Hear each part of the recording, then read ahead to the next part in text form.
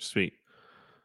All right, welcome back to another episode of Beer, Bacon, and Bros. As always, I'm Alex. I've got Chris. I've got Adam. We've got beers to drink. We've got sports to talk about, and we're just going to roll through this. Second episode on YouTube, or well, multiple videos, but second major episode. Excited. Good things. Yeah. If you're not subscribed, make sure you come on over and subscribe. You can find us on YouTube. Spread the word. Let people know. We'll give you some free stuff. If you go subscribe still, we're still doing that. Yeah. So let us know. We'll give you some stickers, some koozies, all kinds of good stuff. Yeah, beer, Bacon, Bros on YouTube. Find us, subscribe, like Chris was saying. Yeah, we'll mail it directly to you as well. We were just going to do the first 25, but we got more, so we're going all the way to 50. So the next 25, you guys can get your koozie and sticker mailed directly to you. You just got to let us know you subscribe. Yeah. So we're gonna this episode we're just gonna do 2 beer reviews. We're gonna run through the NFL draft. We've created a mock draft of our own. Mock draft of the mock drafts. Yeah, mock draft of mock drafts. Essentially, how we did it. But it's probably gonna take a while, so it's probably gonna be one of the major, if not probably only topic. We'll probably throw some other things in at the end.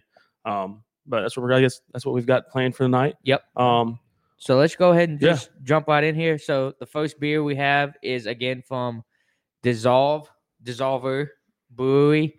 Was it the last episode? I believe we had a. I don't think it was the last episode. It was the one before YouTube. Yeah, because it had the alien head and everything in it. Yep. So we recently have done another Dissolver Brewery beer, and it was the Kolsch.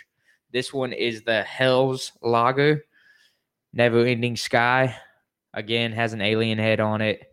Kind of trippy colors. Got the same Illuminati. All seeing eye pyramid going on. So there's definitely a theme with their can designs. Yeah. But and if you are watching us on YouTube and you want to see what some of our former beers look like, you want to check out the cans, you can find us on Instagram, beer_bacon_bros. Make sure you follow us on there as well. And you can see a lot of our stuff from a lot of the episodes before we've transitioned to YouTube. So it is a 5.4%. Oh, nice. Again, it's out of Asheville, North Carolina, on Lexington Avenue.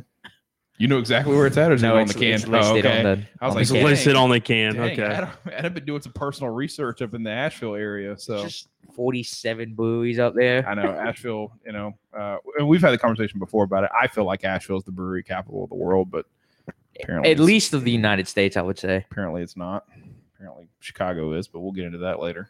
Is it of the United States or the world? Yeah, that's for another episode. That's for the United States. So Chicago's number one. Yeah, is it per capita? Okay. So they have the most breweries per capita, apparently. But Asheville's at least got the best breweries per capita.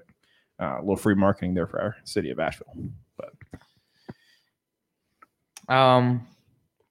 what kind of beer is this one? It's a Hell's Lager. Hell's Lager. Yeah. It doesn't blow me away. It really, you know what it tastes like? A Kona Big Wave. Like, in all honesty. Ooh. I'm not sure that's a good thing. I mean, it's not. it's eh. Yeah. Here, take another sip and pass it on down.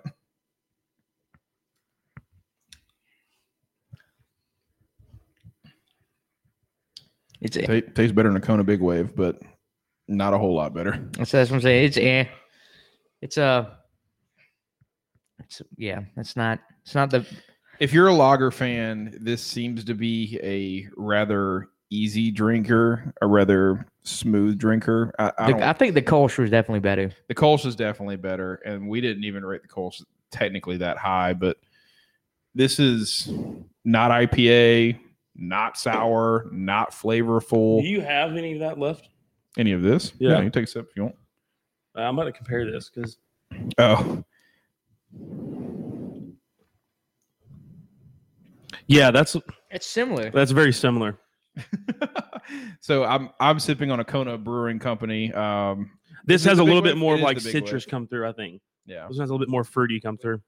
Yeah, it's a big wave. The Golden Ale, from Kona Brewing. So it's a very drinkable beer though. I like it. We'll rate one of those next time around. But I like this. I feel like you could go a while drinking one of these. Yeah, it's not going to knock you on your ass. Yeah, but still, it's not. I don't know. It's not great, but it's not bad either. It's an average beer. It really is actually like Alex said. It's something that sometimes when you get into craft beers, you can only have like 2 or 3 of them before you have to change it up, or you have to go to a lighter beer or something like that. This is something that's You could sit and drink all day if you wanted. I mean, you well, could maybe drink not one all of these day. and be like, wow, this is, I didn't even taste that. But if you're sitting at the brewery for a while and you want something you can just drink multiples of, this is one of them. Yeah. But still, from the Kolsch, I gave it a 7.3. This is like a 6.9. 6.9. Yeah. Okay. So let me make sure I go ahead and take our notes. I don't know how to put the alien triangle in the dissolver. And if we didn't mention it, we probably did it on last Which time. one was the Kolsch that you're talking about? The dissolver Kolsch. You gave it a 7.1. Damn, I was going to put this one at 7.5, and I think I'm going to stick with it then. You think Yeah. this is a little bit better than the Kolsch? I like this one just because of how easy it is to drink. 7.5. You said 6.9 for you, Yeah. Adam? Okay. You could easily get a 6-pack of that and drink the whole 6-pack and not Feel be a terrible mess, afterwards? and not feel terrible. You not feel like you just ingested a bunch of calories and carbs like you would with normal heavy crafty beers. Yeah. I know what you're saying. The drinkability on this one is a big factor for me. I got Yeah. you. I'll give it a 7.1. I'm with you guys. I think it's kind of in not in a grade terms, but kind of in that C rating almost. Yeah. Not Maybe like a C, maybe like a C plus. I might Yeah. give you a C plus. I mean, probably not even the first. Like, even if we went to dissolver, I probably would grab the Kolsch before I would grab the the lager. Yeah, I gave the Kolsch a 7.7. So yeah, that follows my theory. I would grab the Kolsch before I grab. I probably wouldn't even drink this when we were at the brewery. Not in an offensive way, but because I'd rather try some other things after drinking a Kolsch. Yep, I know what you're saying. When you get that thing, you want to know. So, and we've said it about some beers. If your boyfriend does not drink beer, This could be a beer. He only drinks Bud Light. This is something you might want to put him on if you're, Just trying to anybody. It doesn't have to be just boyfriends. Yeah, It doesn't have to be just yeah, boyfriends. Sorry, Anybody that's Anybody- Bud Light, Anybody, any friend or Michelob Ultra drinker. human being or non-human being that that doesn't drink beer. I mean, Yeah. there are aliens on this can, so I don't know. You might It could you be might an you might alien. be Could friends be with aliens, aliens. yeah. I don't know. Yeah. God, that would be kind of wild. If the aliens come down, is this the first beer that we hand them because there's an alien on the can? I feel like I we've don't had, know. I feel like If we've had a they couple- don't look like that, they might be offended. They might be like, "Hey, we're not no little needleheads, okay?" But I feel like we've had a couple cans that had aliens on them now. It's a common theme, especially when it's like some weird or beers. like, why wouldn't you give them Elysium space dust? Yeah, or Yeah. astronaut, Could do that. Astronaut sauce. astronaut sauce. So There's Yeah. a couple of them out there. that might be a category we need to do one night. Space beers. Yeah, the first beer that we would hand an alien. Before we beers. move on, I got a little fun fact. Before I screw up the name of it, I want to make sure I know what I'm talking about. Go for it. This thing NASA did with the furthest, Like the Hubble telescope. no, it's like one of Or like the satellites that we've sent out. It's on the Voyager. It's the golden record is what they call it. Okay. So on this golden record, it's apparently a bunch of symbols and drawings and stuff on it that we Represent believe Earth. some sort of intelligent life form could be able to read and decipher what we were trying to get, the message we were trying to convey. Okay. And if you actually play the record, it has like the sounds of the earth, and it's a bunch of different content and just like music and stuff like that. It's basically kind of like Is it Like, hey, classical? this is we're Earth and this is what we're about kind of thing. They put it on the side of this so like if Voyager you, satellite. So if you like, Oh, boy. was it Rick and Morty where they all the big heads and you have to sing to? Yeah, something like that. Like, This is our this is what we play on Earth. Here's some Beethoven. Oh God, is that what they would do though? Like they I'd send hope not. So the Beethoven? music is specifically, or the sounds, I should say, as NASA describes it, is selected specifically to portray the diversity of life and culture on Earth. So it's just basically a way of us saying that some sort of intelligent life form, if they were able to figure out a way to play it, be like, hey, This is we're a what Earth diverse was- group. This is what Earth was Yeah. about. They definitely put Post Malone on this. I don't think Post Malone was like even alive when they launched this. Oh, So okay. is, how All right. When how was it? far? Yeah, that's wild. That would be wild.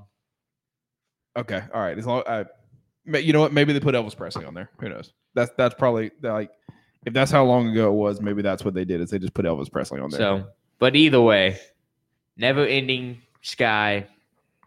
Roughly, what'd you say? You gave it a 7.5, Alex? Yeah, 7.5. 7.5. So yeah, low sevens is about where we have this beer. 7.5, 7.169. So, yeah, in the mid sevens.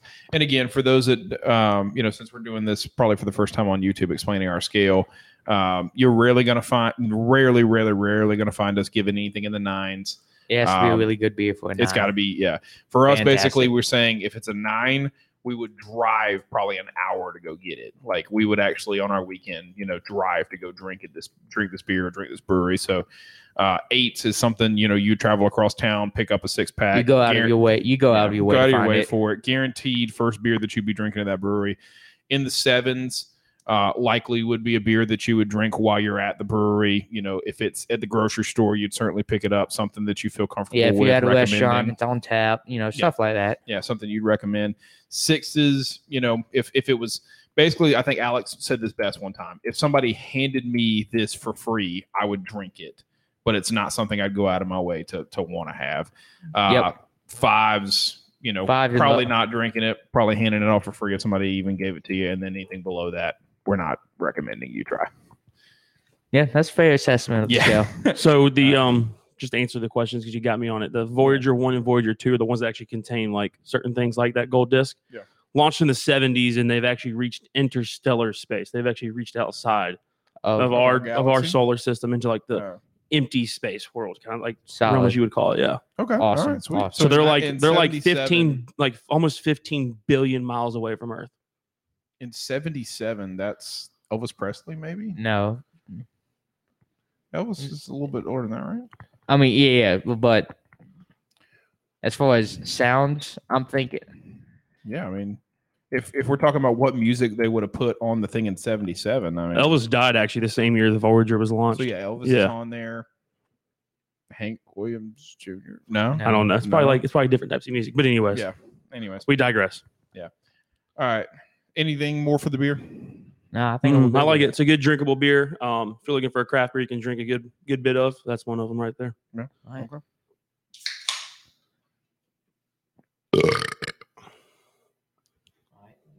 Yeah. All right. So into the NFL draft. Obviously, when we're recording this, it's 2 days away. 2021 draft. Dallas Cowboys fan, Pittsburgh Steelers fan. We them boys. Not a real diehard, but I like the Packers. I like the Saints. So, kind of have some interest in who they're going to pick. But so what we've done is we have essentially taken 8 different mock drafts across CBS, Pro Football Focus, ESPN's Todd McShay, Mel Kiper, the top NBC football, Sports. Either way, the top football 247 mock drafts. Yeah, anybody that you will online see a mock draft for, and we have condensed them into our own mock draft, into our own Beer Bacon Bros mock draft. And basically, we've picked like the first pick overall.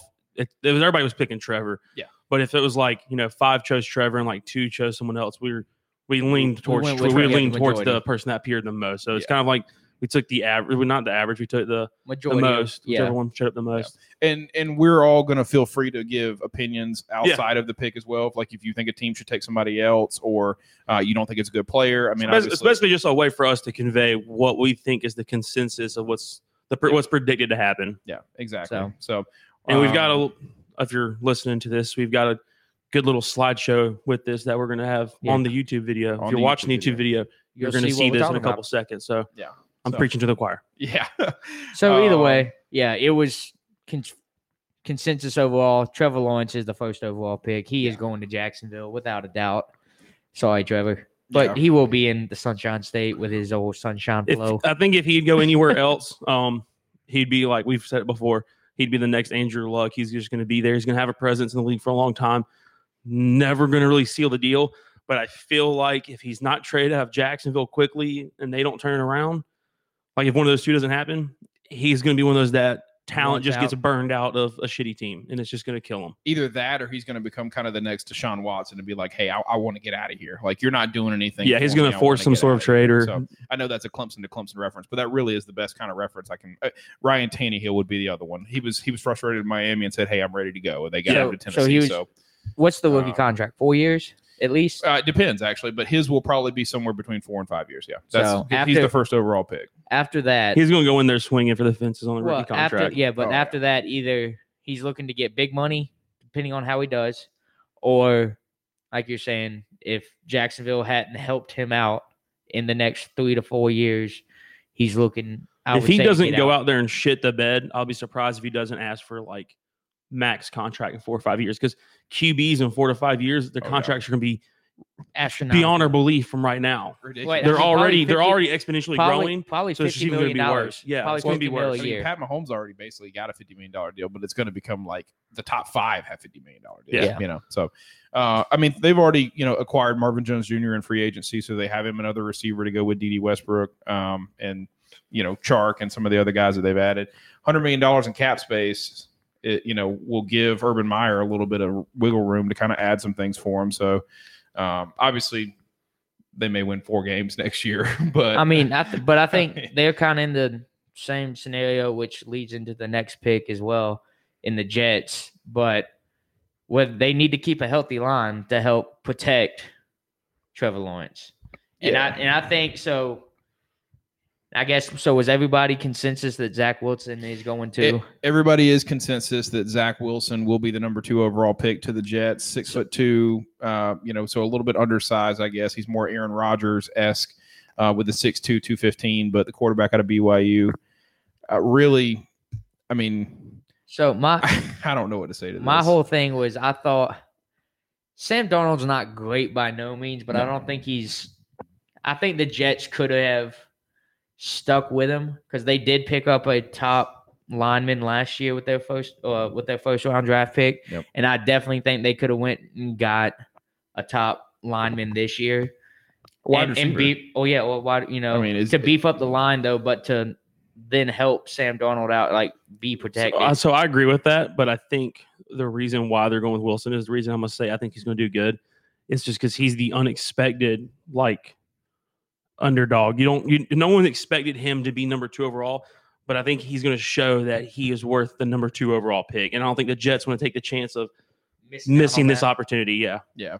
I mean, what ended up happening, I think, is obviously, Justin Fields was initially, like everybody said, Trevor Lawrence is 1, Justin Fields is 2, coming into basically leaving last year and doing the really early mock draft picks. But after the national championship, people thought Fields was going to take over as number 1. Yeah, and I mean, the problem ended up becoming is people. I don't know why, and we'll talk about this as we get through it. But I don't know why people have kind of moved away from Justin Fields, but they have.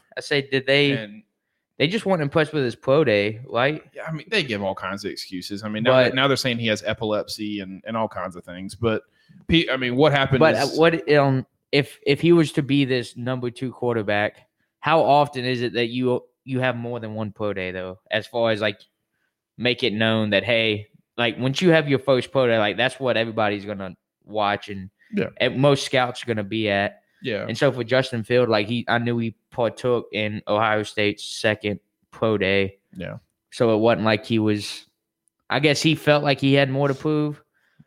And I think people were like, what you did in your first day is the best we're going to see. Yeah. I mean, I'm a guy that's like, you have 2 years worth of tape on this guy. Let's put the tape on. Let's watch what he does in a game. But anyways, Zach Wilson, people were questioning, what his real size was because BYU had him, as always, schools have you listed taller, bigger, faster, stronger. And they had him listed at 6'3", 225. So his height measurable was a big important thing. This is his official numbers from not only his pro day. Well, yeah, his pro day because they didn't do the NFL combine, but so 6'2" and 1/8 and 215, which is completely fine. That's Aaron Rodgers size. And that's what a lot of people are kind of comparing him to is as far as the big arm and everything. Big arm, enough mobility to make things happen. That Johnny Manziel-esque of when a play breaks down, he's able to make something out of nothing. So people just kind of fell in love with Zach Wilson. I think he's a great quarterback.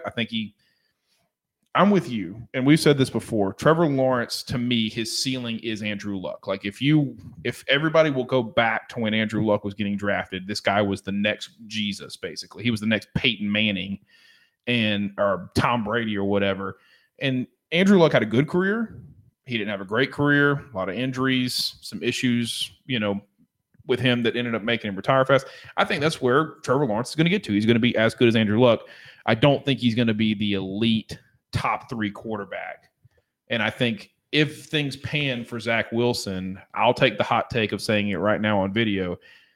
I think if things pan out correctly for the Jets, they draft well over the next couple of years and they put talent around him, he could be the next Aaron Rodgers. All right. But you're I think Zach Wilson will do better than Trevor Lawrence if he gets The so help. that he gets the support he needs, or if not, goes to a different team. I got you. Any more for Zach? Nope. No. Get on No. Zach. The third So, pick. This is the hot pick. Don't say the name yet. There's a lot going on with this. The 49ers traded up into number 3 where Miami was. They flopped picks, basically 12 and 3, and then a couple other draft picks. San Francisco obviously had to give up more for Miami to feel comfortable making that trade.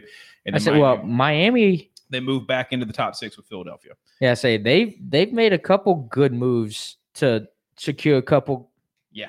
picks. They've got here. draft picks secured around. I mean, Jacksonville's got 11, but Miami's got so many picks over this year and next year. Yeah. But- So I mean, I thought they did a very good job to essentially drop 3 spots to where you're not losing out on a blue chip player, but then to secure 3-4 other picks Exactly. in the process. Exactly. So the third pick, everybody made this move, or when San Francisco made this move, everybody initially said it's Kyle Pitts. They're going after Kyle Pitts. They're getting Jimmy Garoppolo, this big tight end target, the next Jimmy Graham, the best tight end in the league, blah, blah, blah. Like, I mean, everybody feels like Kyle Pitts is going to be the next, basically, Travis Kelce and just an all-world tight end, number one tight end in the league.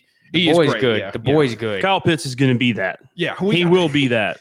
We personally, as South Carolina fans, got to watch him absolutely destroy our defense. So, Well, but I mean, When the tight end I've- leaves the I've game being the number 1 receiver, it's just kind of like, I've seen okay. a couple tight ends just beat South Carolina, Stoneburner or whatever his Yeah, name was out of A&M. yeah. But anyways, Kyle Pitts is that good, okay? Yeah. Oh, yeah. But Kyle Pitts is not who we're actually seeing as projected as a 3rd overall pick. It basically came down initially when I made this last week. It was Justin Fields, and then thankfully I was paying attention yesterday morning, and it flipped. Basically, San Francisco came out and they said, "Hey, we're picking between Trey Lance and Mac Jones." And then when I relooked at everything, everyone said Mac Jones, and so 3rd overall pick we're saying is going to be Mac Jones. There's Another Alabama quarterback being drafted high who probably would just have a trend of the previous Alabama quarterbacks and not do anything. yeah, Unfortunately. I mean, A.J. McCarron was the first one to throw a touchdown from Alabama in the NFL for 40 years. yeah. It was like legitimately 40 years. Yeah, it was decades. So Mac Jones is good. I just don't think he's good enough. do y'all know the controversy that's going on with this though? No. Okay, so if you're a 49ers fan, I really feel for you. But basically what's happening is Kyle Shanahan, the head coach for the 49ers, says, I want Mac Jones. He's my guy, right? And they traded up to get the 3rd overall pick before even really discussing who they were going to take, which is dumb. But Kyle Shanahan, the head coach, says, Mac Jones, he's my guy. This is who I want. He can run my offense. I've had success with, Matt Ryan and Kirk Cousins and, these other So is pocket that who they're comparing him to? Yeah, pocket passer style Yeah, quarterback. just pro style. Somebody that can manage the game, doesn't turn the ball over, makes the right decisions, doesn't obviously have any athleticism. I mean, Mac Jones is as slow as 38-year-old Peyton Manning, but Old Big Ben. He was slow as Big Ben. he's as slow as current Big Ben, yeah. And then the rest of the organization, including the general manager, wants to take Trey Lance. Everybody thinks that Trey Lance is this diamond in the rough. We don't know enough about him. He's got the superstar talent, the body size, all this other stuff. So they're literally fighting over who to take. So is he? with 2 days But left. was he like the next Carson Wentz coming out of North Dakota? No, State? he's But- completely different than Carson Wentz. No. But as far as the big hype around him, because Yeah. everybody was hyped about Carson Wentz and what he did at Yeah. North Dakota State, Yeah. and now he. I went, feel like Mac Jones is going to be eerily similar. It's going to be, To Carson Wentz? yes. Oh. It's going to be. He was there's referring gonna- to Trey Lance, but Well, I think Mac Jones is going to be eerily similar to Carson Wentz. It's I going can to agree be with that. a lot of hype. If he does make it somewhere, it's going to be because it was a team effort. Generally, was a team effort. Yeah. And then it's just he's gonna fizzle out. it's just going to fizzle. He's going to end up going right to the middle of the. It's just going to be status quo QB, just He's middle of the road. Matt Ryan at best. And Yeah. that's actually kind of what Kyle Shanahan wants. He doesn't want a superstar that he has to handle. He wants somebody that's level-headed like Mac Jones. And they actually feel like they could plug in a quarterback and go to the Super Bowl. Like that's how good they think San Francisco is right now, run game wise, Deebo Samuels, and then of course that defense. So we'll see. We think it's going to be Mac Jones. It could be Trey Lance. We know it's going to be one of those two. So Shocker, they are going with Kyle Pitts. that's what somebody asked me today. They were like, "What if they really traded up to get Kyle Pitts and then I don't want to. Well, I'll go ahead and spoil it. So at the 4th overall pick, we are saying that Kyle Pitts will go to Atlanta. That's what everybody else is saying. This was like a 7 out of 8 agreeing on Kyle Pitts. What if they did take Kyle Pitts at 3, and then Atlanta's just sitting there like, Who do what we do take? we do? Like, I hope Atlanta's got a backup plan. So Yeah, it's called Hayden Hurst. well, I mean, that's my thing. Like, for Atlanta, I'm not an Atlanta fan by any means. Atlanta, this is a pick where, basically people are saying you're just going to take the best overall player. Like, people have Kyle Pitts behind Trevor Lawrence as the literal best football player in this draft. Oh, yeah. Kyle Pitts is a But Athletic Atlanta freak. has to actually have that conversation with himself. You've got Hayden Hurst, who's he's a dependable, he's an he's a everyday, every reliable down tight end. tight end. He's a top 10 tight end in the NFL. Yes. So why would you go and pick with the 4th pick overall another tight end?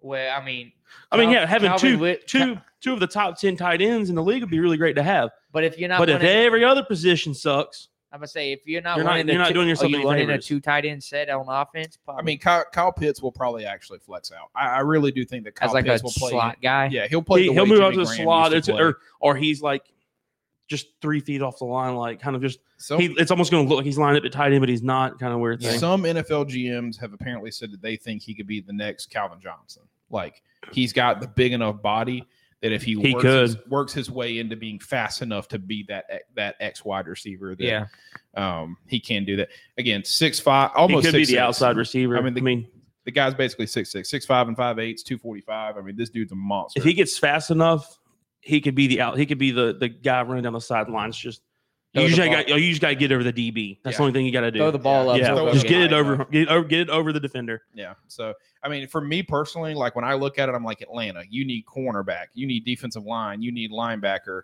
you need offensive line. Like, you have Julio Jones, you have Calvin Ridley, you have Hayden Hurst. I mean, maybe draft you you're not going to do it at the 4th overall pick, but man, draft you a freaking like great running back somewhere. So, people have said that, the Patriots have obviously shown interest in getting Julio Jones. So, but either way, You know who I see Kyle Pitts being if he could get a little bit faster? Who? He could be just like Chase Claypool. I just looked it up because I was wanting to confirm it. Yeah, Chase There's Claypool only- is there's about only- the same size. There's only 1 inch difference, and the weight's almost the same. Chase Claypool actually played a little bit of tight end in college too. Yeah. So, but very either similar. way, so is it a consensus though that Atlanta's just looking to draft the best player at the 4th? Like, If they go Kyle Pitts, that's all they were doing. From what we're seeing, exactly it's what Alex just just said. it's If they just go who Kyle the best Pitts, player is at that point in time. They literally were like, okay, Mel Kiper's big board. Okay, That's the guy. first one the guy. first available Mel Kiper's big Yeah. board. That's what they're going to go for. Yeah. So, I'm going to go ahead and roll into the 5th pick. Everybody Yep. good? Yeah. Okay. So 5th pick, Cincinnati Bengals. Little controversy here right now as this has kind of changed in the last 4 or 5 hours. So I didn't have time to make the adjustment, but we are seeing and saying beforehand Penny Sewell or Sewell. That's how Sewell, something like that. Sewell, who is the offensive tackle from Oregon, 6'6", 330. I mean, from Big what dude. Big literally dude. from what I read on this guy, this is the best offensive lineman that has come out of college football in the last 15 years. Now, From what they're saying and what I've seen too, Yeah. I would agree. I mean, and he's like, I watched a little bit of his tape on Sunday when I was kind of making this. Where on the line is he playing? He's a left tackle. He's left tackle. Yeah. Okay. So, which would be a huge thing for Joe Burrow, say- who, by the way, just tore his ACL last year because the And Cincinnati Joe offensive Burrow line is so right-handed, terrible. right? Yeah, He's he great. is. So Yeah, that'd be the right that'd be a hell of a blindside tackle out there to have yeah. blocking you. How big? 6'6", 330. How big was Michael Orr? Michael Orr was actually like 6'8", 350, but I mean, Okay. that was just, I mean, when you get to this That was a size, freak of you're nature, fine. okay? Yeah. Yeah. Well, no, I was Yeah, just saying because I was about to say, as far as talent wise and the way they move like footwork wise. I feel like they both kind of compare. Yeah. Footwork. It's comparable. The Yeah. two of them. He's especially in that Oregon At that offense. size. That's why I was asking how big. Good he luck was. seeing over his ass though, trying to dump down to the left Oh, side. not a chance. Yeah. I mean, but for Oregon's offense, their offensive linemen are very athletic because of a lot of the stretch runs, the motion. I mean, the kind of They're a offense high speed offense. they are. Yeah. And so you You have gotta be able to somebody keep up. you have somebody that is an elite athlete at left tackle with the right size, with the pass blocking ability. He's probably like one of the more well-conditioned linemen out there. Oh, yeah. I mean, and it's not even like his grade is basically like a 98, and the next offensive lineman's is like a 94. It's not even close right now. Yeah, So- big gap. I guess the next. So I think this, if this really does happen here, I think that's a So- that's an A pick. It's huge So- for Joe Burrow. That's an I A guess plus. I pick. guess when it first came out, like after college football ended, and the Bengals weren't exactly sure whether they were going to take a receiver, take lineman, whatever they were going to. They had him falling almost all the way down to 10 at one point in time. Yeah, so there I have now seen in the last. So it's kind of like a hours- Bengals or bust for this dude. Well, it all depends. Well, like if it's not the As Bengals, far- he'll probably just- fall a good bit. yeah. The way it played out as far as what teams needed, He just happened to hit. He's going to fall that yeah, far. it fell to like an I- 8, 9, 10 spot. I don't for- think he will. Like I I think he does- if it comes down to like 7 or 8, whoever's there, they'll probably be like, you know what, hell, let's get this offensive lineman. I don't think there's any way he makes it past the next pick at 6. Because I'm gonna tell you right now, this is the controversy between the two. It's either Penny Sewell or Jamar Chase. A lot of people are thinking Jamar Chase because of Joe Burrow and Jamar Chase playing together at LSU. They already have that relationship. Yeah, so It'd be a we're great saying combination. Jamar Chase is going. What we've built out is we're saying that Jamar Chase is going 6. to Miami. He Yeah. could go 5 to the Bengals. Those are the two that the Bengals are basically picking from. At the time I built it, I would say that's Penny Sewell. I still think that they would go offensive line, but either way, these two guys are going off the board at 5 and 6. Whether it's Chase But either- first and then Sewell, or Sewell first and then Chase. Because I guess the Because- next top lineman, I guess, and he's more of an interior, either guard, center, was that Rashad Slaughter out of For Northwestern. Yep, Yeah. yep. So he's later in our draft pick, but Jamar Chase. And people have kind of knocked this draft a little bit because there's not a huge, by a huge receiver, I mean actually like 6'4" big guy. You know what I mean? I mean, it's Kyle Pitts, obviously, is that hybrid, but Jamar Chase is at 6 foot.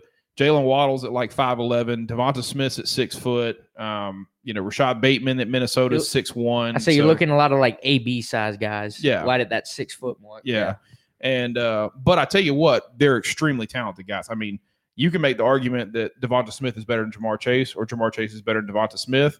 And those two are definitely the top two. And then you see some more falling off. But I think Miami, just the explosiveness from Devonta Smith would put him above Jamar Chase. the size is what they're knocking, right? You see Jamar Chase at 6 foot and 3/8, 201.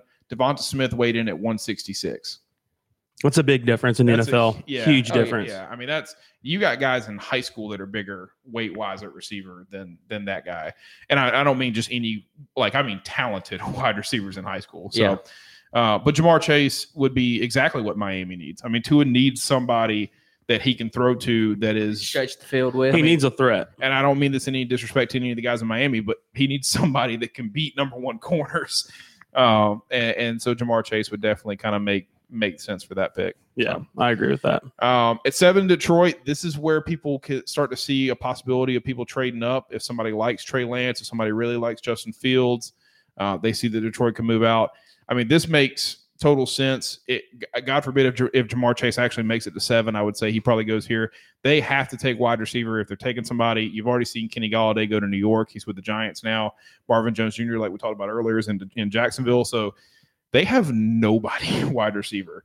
They have their top 2 guys who probably made up maybe close to 2,000 yards worth of production last year with Matthew Stafford are now gone. Obviously, Matthew Stafford's gone. They brought in Jared Goff. But so for them, you get the Heisman Trophy winner. I mean, Yeah, you got to go. There's who was their number 3 receiver? Was it Danny Amendola?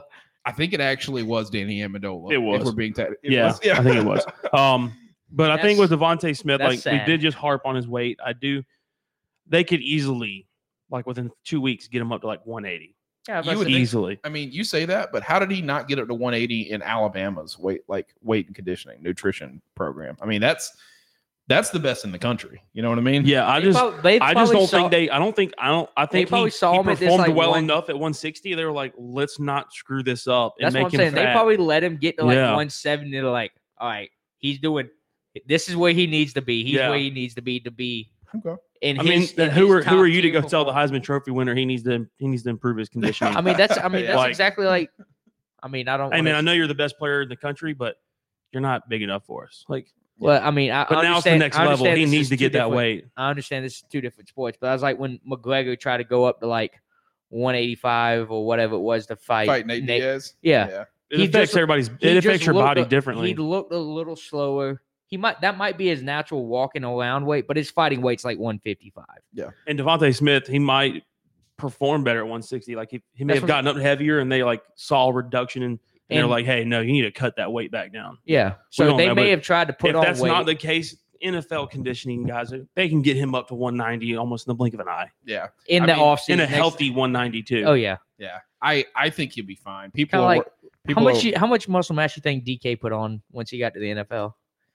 I don't know, because he had like 0.00%. It's whatever the amount that Hercules had. Yeah. it's whatever amount Hercules had. If you calculate his, that's how much he put on. Yeah, whatever DK did work for him. Because he went to that combine and people were like, "Oh my God, this dude is a god." I mean, I'm moving to my on deck beer. Yeah, that's fine. I mean, so. But yeah, like you're saying, I think he could easily get up to like that 175, 180 range.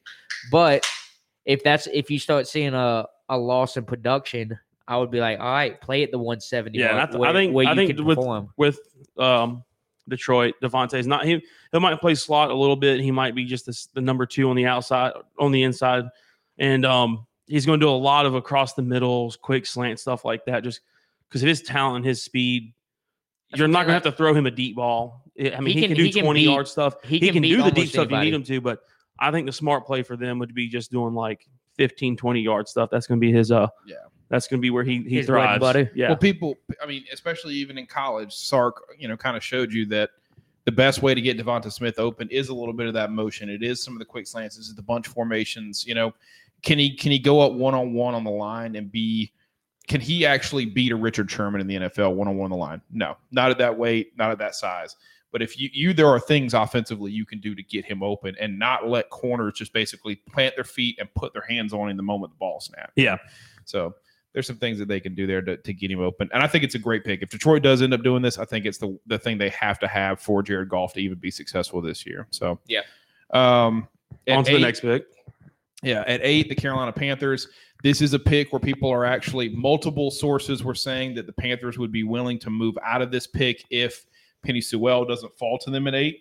Obviously, the Panthers need offensive line. They just went and got Sam Darnold. They feel like Sam Darnold is a little bit of the guy that they, want to come in and battle Trevor Bridgewater, or Teddy Bridgewater. Sorry, not Trevor. But the thing that I saw and started reading a little bit over today, now that San Francisco has basically said that they're not going to take Justin Fields, is that the Panthers are interested in Justin Fields. So to bring in 3 quarterbacks, I think is a little much. Overkill. Overkill. It's overkill, especially when you're using a top 10 pick to do it. Yeah, I mean, there's so many other people, so many other positions. I know Kuechly's been out now for a little bit, but I know they hadn't replaced a linebacker position. The only thing I can think of is if they come in and like pick Justin Fields, then they use him as like some sort of like trade bait or something like that. Kind of like Atlanta does with pitchers. Yeah. Just pick up random pitchers. Yeah, the Braves just pick up a pitcher and be like, hey, I mean, you can go in the locker. I wouldn't unpack or nothing like that. But you're probably going to get traded. Carolina should go a different route at QB if they don't plan on dumping the other 2. Yeah, at least one of the other 2. Yeah. I do think they're willing to move on from Teddy Bridgewater. Like if somebody were willing to take that contract and give them basically anything for Teddy Bridgewater, I think they would take it at this point. It doesn't make sense to me, because if you trade to go get Sam Darnold because you actually think that Sam Darnold could be the future for your organization, then why would you draft Justin Fields? I mean, I get it. You get to push him. You get to guarantee yourself that you got a quarterback that you know is going to actually start your games next year and be successful. Because, I mean, out of the 3, one of them's got to be freaking good. You would think. You would think. But I mean, I do think I think Carolina needs help on the defensive side more than they do at the. They've drafted a lot on the line. They need the help in the secondary. Yeah. Thomas Davis is basically taken over for Luke Kuechly, and he's doing just as good a job, basically. And they've drafted basically 2 defensive lines in the first 40 picks last year. So they've kind of filled that need. But secondary, safeties, corners, that area. You don't need 3 quarterbacks. Starting quarterbacks. If they have Justin Fields, they'll legitimately have 3 quarterbacks that have had started multiple games in the NFL, and it's just, what's the point? Yeah. So At this pick, if I were, I guess, Carolina, I would be looking Patrick Surtain, J.C. Horn. Yeah. Who is the top safety?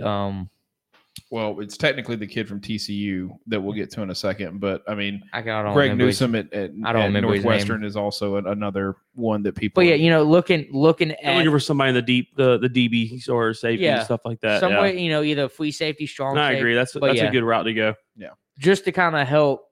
It's a little high as well. So one of the other things that we've been seeing is that the Panthers are willing to trade out of this, and New England is obviously interested in moving up and getting Trey Lance or Justin Fields at this point. I mean, yeah, you could do like a 15 for an 8 trade or something like that. Yeah, and you could get your safety or your cornerback at the 15 spot, unless it was somebody you just felt like you had to have. But Justin Fields, 6'2" and 3/4, 227. I personally look at this as he's the third best quarterback. I think it is Trevor Lawrence. I think it is Zach Wilson, and I think it is Justin Fields from a managerial standpoint. Those were the three that I would take in that order. People have really fallen off the Justin Field train, and I don't know why or what. I think he's going to be the next brain fart. But I think he's going to be the next move. He's going to fit into this movement of these scrambling, agile quarterbacks that the NFL is getting a resurgence of. I feel like he's a bigger size Russell Wilson, and I mean maybe he's not as good as Russell. Like Russell Wilson's great right now, but Russell Wilson. Lamar Jackson was the name I was thinking of. He's going to be he's not going to be as electric as Lamar or Pat Mahomes, stuff like that. But he's going to be fitting in with Russell Wilson. He's going to be in that clubhouse with those guys. Yeah, and I think he's going to have a successful NFL Marcus career. Mariota. Yeah, like that. Early in his career, Marcus Mariota. Yeah, sure. Justin Fields is going to have a successful NFL career because this agility that is becoming newfounded as being like another X factor. Yeah, another X factor. It's another intangible. Yeah. People, from what I've heard, like over the last 24 hours, people are just saying, well, he's coming from Ohio State. He's not going to work out because you can't name an Ohio State quarterback in the NFL right now that's good. Okay, I mean, what does that mean? People don't think Carson Wentz is great. Yeah, I mean, there can't be another one that there's a BYU quarterback in the NFL that's great right now. No, I mean, that's just a terrible take. So it's like how do you hold that? Because I mean, like you've got quarterbacks like Ben Roethlisberger came from like Miami of Ohio, just like exactly. People can come out of nowhere. People are allowed to Delaware. make people are allowed to be from like Eastern Illinois. Yeah, you're allowed to be the first of whatever because I mean that's just the way it works. You know, he could be one of the first great quarterbacks to come out of Ohio State in the modern era or whatever. Yeah, who can't go off of that shit? That's just dumb. That's a dumb take. We said the same thing about Mac. Hey, by the way, Jamarcus Russell was from LSU, and no other great LSU's quarterbacks ever come out. So you shouldn't draft Joe Burrow 1. Yeah, I mean, granted, we did just say the same thing like Mac Jones, like you said, Adam. But I think it's a little bit different because Alabama's consistently putting quarterbacks into the first round almost, they consistently do nothing. They consistently have great quarterbacks in college that for whatever reason don't pan out in the NFL. Yeah, Ohio State is too, but I mean, Ohio State's not consistently winning national championships like Alabama is, and those quarterbacks aren't consistently failing at the NFL level. No, I guess they're not. So, over at the 9th pick, this is kind of a wild card. This is how diverse the 9th pick has gone. When I was looking at the mock drafts, literally not a single person agreed on who the Broncos would take at 9, which is kind of wild because I later in the draft, there's a pick where literally like 7 of the 8 said one guy in the 20s. So you're like, okay, well, that's probably then happen. What that tells me here is I think we're going to see the trade. Yeah, Denver's going to trade it. I do think this is going to be the Denver trade. People have said Trey Lance. Denver fans, I think, are tired of Drew Lock, and they don't feel like Drew Lock is good enough to be the future of the team. I don't think the front office or the team feel that way yet. Drew Lock has had his moments. If the Broncos were going to take somebody, I do think it would be Slater, just as you mentioned. Good job. Doing a little research over here. The number 2 offensive lineman in the draft, 6'4.25", 304 currently. Very mobile, Big Ten offensive lineman. Guy knows how to run block. I mean, it just kind of is what it is. Big body on the inside. Yeah, and can play guard and tackle. And Denver really needs it. Their offensive line is horrendous. They drafted a guy like 2 or 3 years ago at the 20th pick that was from nowhere. I think he was from Utah. And the guy literally hasn't panned out, and they've already moved on from him. So, for Denver, makes sense to go offensive line. Really, honestly, makes sense to trade. I do think that New England, if they felt like Trey Lance was the guy, you've probably watched even if they trade up into 9, you're probably still going to have Justin Fields or Trey Lance. Maybe not by our projections, but I think it's a possibility. I think Denver trades out of this to whoever secretly wants that quarterback, because I feel like there's going to be somebody that secretly is like, man, Justin Fields. I know we got X quarterback, like we got Ryan Tannehill or something, but he could be the next guy. Yeah, you put Justin Fields and Derrick Henry running read options. I mean, woo! So that's what we have as in our mock draft at 9. I'm gonna say it's gonna be a trade. I agree with you. I actually probably, if we're going to take projections, I would say it's probably a trade too. So all right. This is the personal pick at 10. For the boys. Yeah, I'm gonna let you take over this one. You go ahead and read this one off. Tell me how excited I like what we're doing here. I do like the cornerback pick. What I want to see though, we have 2 veteran tackles coming off of season-ending injuries last year, one with the neck, one with the knee. I would like to have seen maybe an offensive lineman here, because we have last year alone, 4 out of our 5 starters went down with injuries, and 3 of them was season-ending. So maybe y'all should draft a new strength and conditioning coordinator. So what at pick number 52? Yeah. So if either Slaughter or Slater or Sewell happen to drop, I would like to see them pick up one of those 2 at the 10th pick over Patrick Surtain. By the way, our projection is Patrick Surtain, yes, the cornerback out of Alabama. Or I guess the other option would be J.C. Horn, right? Both. So of the 8 mock drafts, 6 said Patrick Surtain, 2 said J.C. Horn. So you're pretty much guaranteed a cornerback. Sorry. Yeah, I mean, ideally, I would like to see us. And with Dak Prescott coming off of his season-ending injury of a broken ankle. Yeah. So, I would like to see us replace the talent that we had at left tackle in Tyrone Smith.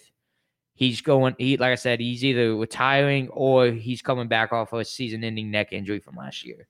Okay. So, I would like to see that, but we drastically need help in the secondary. Yeah. So for us to go cornerback here in either Patrick Surtain or J.C. Horn, I would be fine with either one. Hometown favorite J.C. Horn, being a Carolina fan.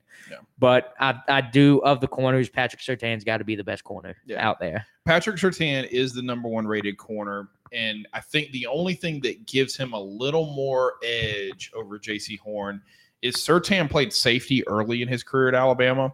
He played a little bit of a strong safety early on his career until he moved down to the corner position. So I think he can help you at both spots in the secondary. Like he could transition to the NFL and play either one depending on what you need.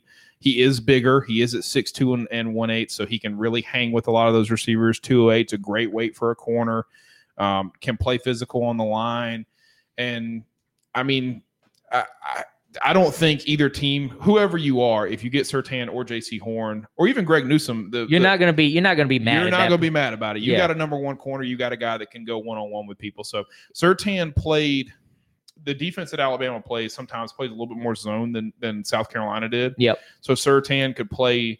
He could fit into a defensive scheme, kind of like what Seattle used to run, where you have one cornerback that basically covers the left side of the field. And so I do think that would probably maybe limit him a little bit if they just basically like, hey, Surtain, go cover the best wide receiver. Well, I say, and being a Dallas, like they do run a lot of zone, and but they also they depend on their linebackers to match up more man to man. With us having supposedly a quicker linebacker core of the NFL, they do match up the linebackers man to man and let the corners and the safeties kind of play a zone. But I've always felt like in the past 3 seasons that I've always seen at least one corner that was always getting burnt. Yeah. Always. Yeah. So I think that's true. So if we could have 2 solid corners, I think that would be ideal for Dallas at this pick at 10. Okay. I'm gonna go ahead and flip over to 11. Good. Yeah. The New York Giants, this is another position where people think somebody's going to trade. They're going to look to trade back. They feel like this part of the draft is where you kind of can get some trade bait from people if they like a certain person. Jalen Waddle, it was projected on a lot. I don't remember the exact number, but it was a lot of the 8 was going for the New York Giants. So no, and so Waddle's only downside to the other 2 receivers was his size, 5'9" and a quarter. Which you know a little bit about that 5'9" and a quarter, don't you? No, I don't. still a little tall for me. But you know about the 180. You know about the 180. So No, I'm still a little heavier than that too. aren't we all, brother? But I mean, Jalen Waddle's a great receiver. Obviously, got hurt a little bit. Truth be told, he was the number one receiver in the Alabama offense early in the season, and then when he got hurt, Devonta Smith kind of took over, ended up winning a Heisman. So for the Giants, I hate to say it, Daniel Jones needs weapons. Evan Ingram is great and all, but he's only able to do so much. Sterling Shepard's only able to do so much. Exactly. So they did go get Kenny Golladay. So if they were to add Jalen Waddle, you would really feel like, all right, Daniel Jones, you have to prove it now, right? You got the tight end, you got the number one receiver in Kenny Golladay. Now you got a slot receiver in Jalen Waddle. You got Sterling Shepard. I'd say Shepard's a 3, maybe. Yeah, probably a 3. I mean, so you'd have to kind of go prove it. So we'll see. So. Hometown guy. Yeah. So the number 12 pick, we talked about it earlier. The exact way it went was San Fran had 12, moved to 3. Miami moved back to 12 on that flop, and then Miami and the Eagles switched again at 6 and 12. So hometown guy, baby. J.C. Horn is good to see it. Yeah. Going to Philly, allegedly. 205 seems a little generous for J.C. So? Yeah. Yeah. JC seems a little, You think he's skinnier than that. Like 195, you thinking? Probably, like maybe 190. Yeah. I don't think he was that thin. I give him like 195. Almost 6'1", 210. 205, whatever. That's not the JC Horn I know. That's all I'm gonna say. Well, I think he's 6'1", but I think he was more 195. 2 pushing it. Two of after had been sweating a little bit. And yeah, I agree with you guys. I mean, the 6 foot has always been him. I mean, they had him. I mean, Lord forbid, when he was coming out of high school, they had him listed as 6'2". So just always love your high school numbers. But yeah, as long as he doesn't carry his mouth into the NFL, I think he'll be good. Yeah, we'll see. I mean, he's got some swagger. People he's got really a personality on him. Yeah, people really think that he can, not to compare South Carolina guys, but can really be that Stephon Gilmore or the Patrick Peterson, the Darrelle Revis. That's big. You talking about Revis Island? I'm not kidding you. That's what people really think J.C. Horn could be, is just a absolute one-on-one nightmare for number one receivers. Man, he doesn't. He was like that here at South Carolina last year. Yeah, I mean, his numbers back it in college. So the 205, I agree with you. I don't think he's 205. But to say you're gonna put him at what the was it, the third or fourth game of the season? season? I forget who he played. Ole Miss. Auburn. He actually shut down like Auburn's number one guy. Like he only like 3 targets or something like that. Yeah, and he had 2 or 3 picks in the game. So yeah, he didn't college stat wise. Like if you just look up, hey, how many interceptions did you have? How many tackles did you have? Like those don't carry real great for him. I mean, he didn't have a whole lot of interceptions, but if you look at the amount of times he actually got thrown at in college, I mean, it was less than 4 times a game, no matter who he was matching up with, even in Alabama. Offenses, they literally avoided the dude. Yeah, that was the same thing. Was it Jalen Ramsey last year? And you don't have to be a pick six kind of guy, constant interception kind of guy. If you make an offense constantly avoid one person, that's good enough for the NFL. Oh, yeah. Heck yeah. Or same thing. I'm gonna throw you on the number one receiver every time, and if they avoid him, hell, we took that dude out of the game. Exactly. Or if you're a defensive lineman and you say you played left end, you're like, nah, I'm not running it to the left side of my line. All right. Yeah. I just cut out half. Yeah, like you said, I cut out half the field. Yeah. Because of one guy. Yeah. That's a pretty solid stat line. Yeah. So from us personally, Eagles fans, you should be excited about this pick. I think it would be a great pick for you. Your defense definitely needs it. So this is where we were talking earlier of Penny Sewell. This was the other guy. This would be another guy I would like to see Dallas take. Yes. Yeah. So this is another strong left tackle, and Christian, I'm not quite sure how to say Christian Darrisaw. Darrisaw, thank you. All right, from cool. Virginia Tech, 13th pick to the Chargers. Yeah. So 6'4", 3 3/4, 322. Almost the same weight, almost 2 inches shorter than Penny, though. Yeah. So certainly a guy that is another great offensive line. There are some good offensive linemen in this draft that are going to fall possibly because of the need at quarterback, wide receiver, cornerback. Like most of the guys that everybody except for the offensive linemen we've shown so far. Christian here is also another left tackle, right? Yeah, he is another left tackle. So you also kind of see that trend too of left tackles going early because That's an important part of the line for the quarterback. But I feel like a lot of your tackles, I mean, I understand it's not quite the same, but I think you could switch to a right tackle position. Some are a little more run blocking than they are pass blocking skills, and they're kind of usually the run blockers are a little bit heftier, a little bit larger, and so in the NFL, a lot of times it is a very scheme based where you will have a pass blocker on the left side and a run blocker on the right side in the NFL more than it is in college. But the only thing that I took a lot of note out of this was, or that kind of sparked me was, when you think back to the Penei Sewell pick at 5, a team that took a high end quarterback last year, early pick was a quarterback, their quarterback of the future. Same team in the following years are now trying to take left tackles. And it's the kind of the right way to build your team, I think, in my opinion. But I guess that's the next most important part of your offense. I would say is your left tackle outside of the quarterback. Right? Yeah. So, if you got a right-handed quarterback, yes. Yeah. 14th overall, Vikings. Not a lot of consistency in this. This guy's name popped up probably 3 times out of the 8. Defensive end from Michigan, 6'2" and a quarter. 261. This would be the first defensive end of the draft. The first defensive end of the draft. There's not a lot of great defensive ends in this draft. That's kind of what I've noticed. I've noticed that it seems like the defensive end aspect is not as strong this year as it has been in the previous. There's not an elite level pass rusher. There's not a Joey Bosa or Nick Bosa. There's not a Jadeveon Clowney or Myles Garrett or anything like that. So the Vikings need help on defense in general. So you just pick a defensive position and go back, and they need it. So this is who the Vikings are apparently interested in, and this seems to stay consistent even over the last couple hours as things have changed a little bit. But no idea how to say this guy's first name. I would say Kwity Paye. Kwity Paye. Yeah, Kwity Paye. So he is regarded as spelled Kwity for anybody that's listening and not watching. Yeah, and he is regarded as the best pass rusher of the defensive end. Yeah, of the defensive end. So I don't know too much of anything about him. Not of the best pass rusher in general. That's actually the kid from Tulsa Collins, but this one is regarded as the best defensive end. So 15, if the Patriots actually stay at 15, I would probably say there's like a likely chance that they don't stay at 15, whether they move forward or backwards. Bill Belichick and the Patriots are not known for moving up in the draft. No. But they also haven't had Tom Brady for the last 20 years. So, but Tom Brady 2.0 coming at you right here with the 15th pick. You think so? Yeah. You think this is Tom Brady? I went back and watched some tape of this guy. All right. I mean, he was what, 28-0 in his senior year? So what we're saying is what we're saying for people that are listening. This is Trey Lance, the quarterback from North Dakota State. He's 6'4". Wow. Give that boy that last eighth of an inch. Damn. They put his hand down 225. He's tall, not overweight at all. He's got some agility.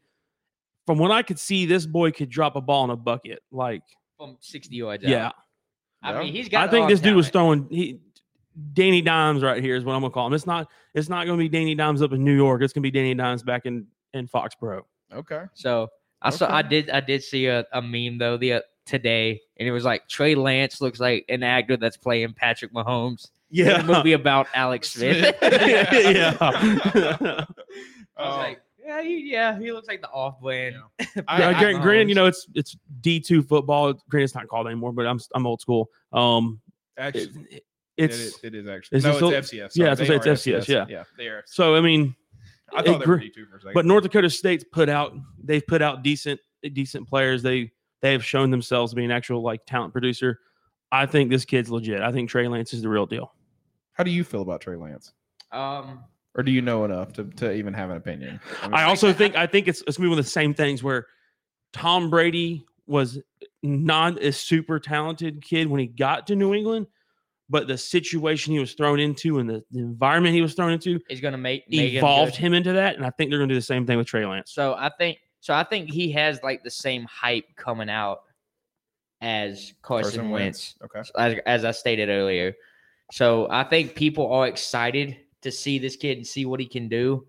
And just solely based off his senior year of going 28, he threw 28 touchdowns with 0 interceptions last year. Yeah, it wasn't last year; it was the year before. Well, but yeah, his his final season. Well, he actually did play a game this year and didn't look real well. He threw 1 touchdown, 2 interceptions, but that was just kind of like one made up game so that they had, something on him. Yeah. Basically. I mean, North Dakota State literally played that game for him in the fall, and then now they're playing in the spring with the rest of the FCS crew. But I mean, just think about like the emotions going through his mind right now.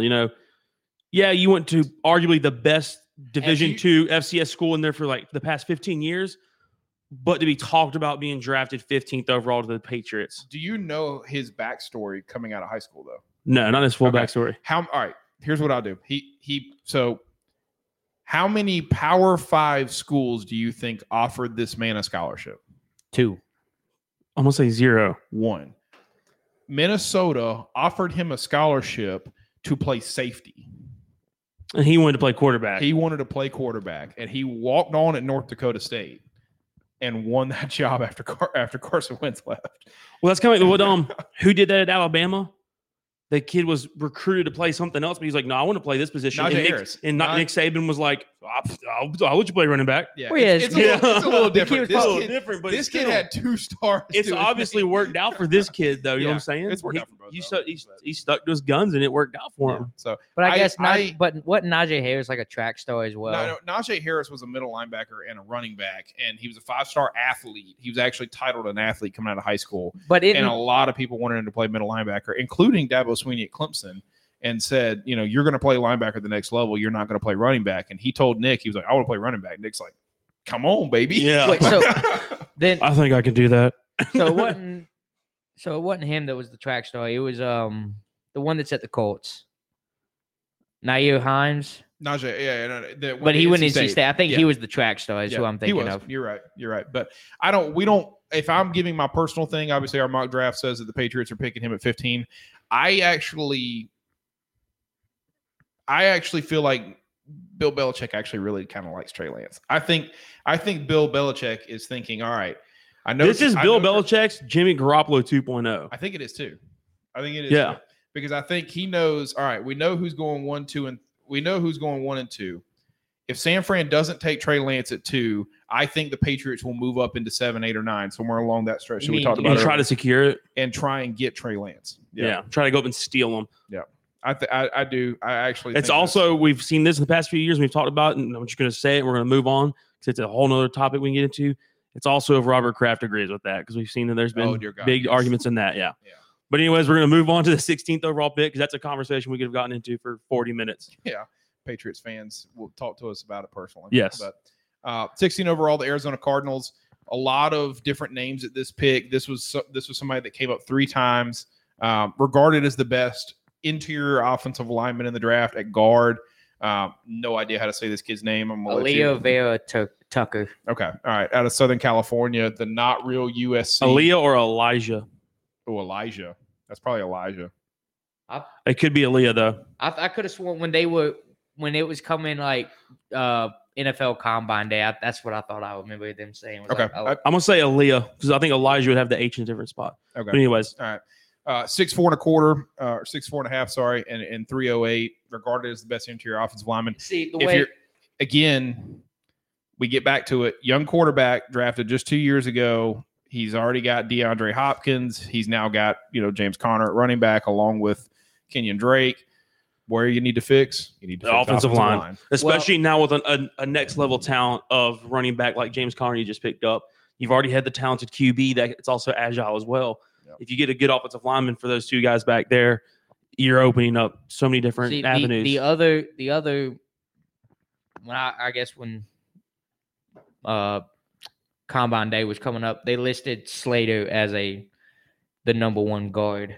Okay. Yeah. So he was, but he literally moved from center. It was like he was like the number 2 center, the number 1 guard, and like the number 3 tackle maybe. So I mean, they had him listed like he could literally play from center to tackle, whatever position that they really needed him at. Yeah, and I mean, if somebody has played on those lines, I mean, this guy's got a tackle body. I mean, you add a little more weight to him. 6'4.5" plenty big enough to play a tackle. Yeah, but I mean, your guards are usually the shorter guy because the QB obviously needs to be able to try to see over them. Yeah. A little bit more agile because you'll have pulling guard plays, especially with the more agile offenses you're seeing, which Arizona's most likely going to start adopting more, having a scrambling quarterback and a talent like James Conner. They're already there. They're going to adopt that a lot more. Yeah.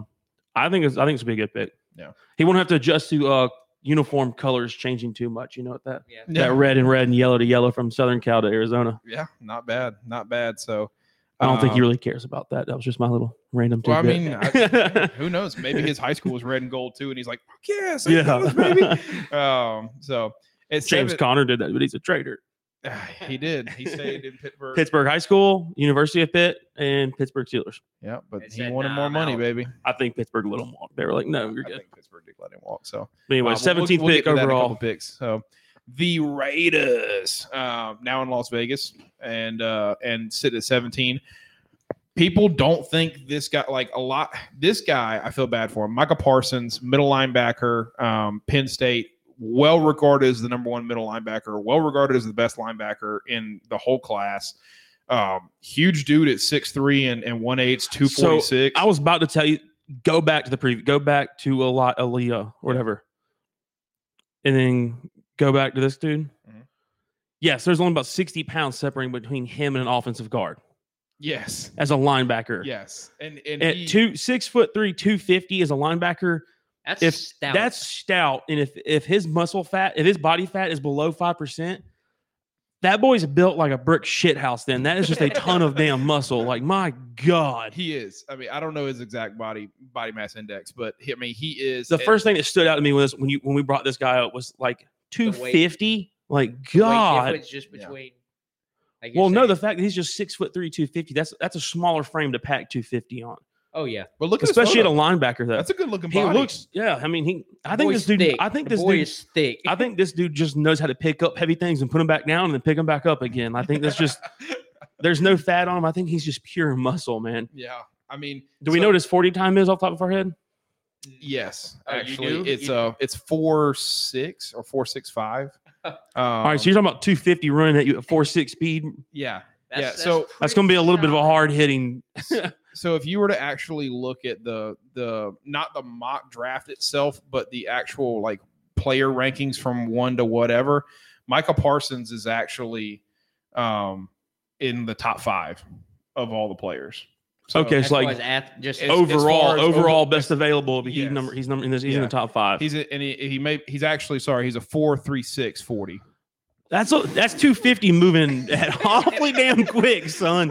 Is that wait? That's is that all- is that damn. unofficial or official 40 yard? That would be That's his got to be official time. now after pro Yeah. day and all this stuff. That's his official 40 time. Yeah. Official sub 4.4 hauling. That is That boy is getting it up. Yeah. So Scout. Well, that's a turbo diesel right there. That's That what that boy- is. Yeah, scout grade of 90. He's actually on Picking ESPN him up now. and putting him down, son. On ESPN now, he's number 16 as the overall player. But early on, he was a lot higher, and I think a lot of the quarterbacks have obviously moved up a little bit. But I don't think he falls this far. Like people have said that Denver would take him, Philadelphia would take him. I can see at- Denver at- doing it because at especially with 12. Denver not really saying which way they're going to go. What Yeah. do This I could be a mean, last minute thing like, hey, let's go get us that linebacker. Yeah, like you know? this guy is clearly the best linebacker. I mean, arguably he's the best defensive player outside of. I think Santana he's Horn. going to be kind of like a I would say like TJ Watt and Bud Dupree. Going to like he's technically a linebacker. He's not But an they're- outside, they're- he's but- not an outside linebacker. He's a middle linebacker. So he's actually probably more like a Ray Lewis. Yeah, but they honestly. might start lining him up on the edge of the line though, They being may. that size. Yeah, That's no, what I'm they saying. may. At that size, they're probably going to start lining them up on the ends. or Well, I it think- being that quick. Well, I think Yeah. what they're trying to do is they already have Khalil Mack, obviously, on the outside. I think they're trying to reassure that they have. Oh, they could somebody be in beefing it up in the middle. Yeah. Exactly. Yeah. That could really give you a run defense. So if you're the Raiders and this guy falls to you, do not be upset about it. No, this this- is a steal. yeah. This is a clear steal of the draft. So I don't think he. I mean, gets hell, all the way anytime to you can get 17. 250 moving that quick playing linebacker, Yeah. dude's going to have to be good. Yeah, and You don't have to have great tackling for him. You just hit him Just going hit 4. him. Hit him Just doing hit him. 4.3 speed at 250. The kid's going to go down. Yeah, I mean, so I mean, Reuben Foster is obviously somebody he's been compared to. There's a lot of different like solid middle linebackers that he's compared to. So this would be a certain steal for them. Another defensive end coming off. Miami has another pick. Miami has 2 first-round picks. Outside, Jacksonville has the most picks with 11 this year. Miami, I think, has the second most at like 7 or 8. But or maybe even 9 probably. But Damn, Jacksonville with a big lead on that. yeah, Jacksonville's got a pretty solid lead. And then again, $100 million in cap space. So they're going to get Trevor Lawrence and they're going to get somebody else. So, but Jalen Phillips, the defensive end out of Miami, 6'5.5", 260. This guy's, a combination pass rusher, solid defensive end. He and his teammate, which I can't exactly say the teammate's last name. Y'all will get to see him in a second, and y'all can explain it to me. But both really regarded as kind of 2 of the top 3 defensive ends outside of Pay, who we saw earlier. But Miami needs it. I mean, Miami needs a lot of things, but really, if they don't feel comfortable with an offensive line, I think getting Jalen Phillips here would be kind of a steal for them to kind of beef up their defense a little bit. Who is actually a pretty good defense. I mean, they were rated pretty well last year as far as the NFL goes. But he's only 2 inches taller than that linebacker and weighs the same. I'm gonna look up his 40 time for you just so we can feel. What's the Penn State linebacker's name? We just talked about him. Micah Parsons. Okay. Yeah. No, you're not gonna forget that name. Micah Parsons is gonna be hella good for a long time. So it's gonna be hell on wheels if he can keep it up.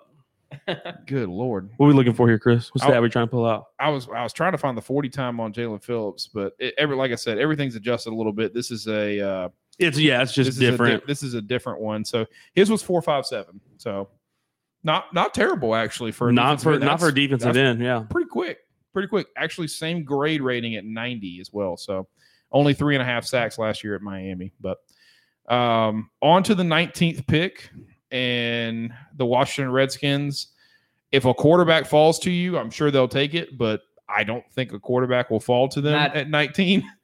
Yeah. Even if, God forbid, Justin Fields really does have that bad of day, I don't think he falls to 19. But next middle linebacker, Jeremiah Owusu-Koramoah. Yeah, from Notre Dame. That was on the fly. Hopefully that was correct. Hey, that sounds bad. It looks good. Sounds good. I got closer than Chris would have gotten. I can promise you that. 100% chance. 100%. So sitting at 6'1.5", 221. How about the size difference between him and Micah Parsons?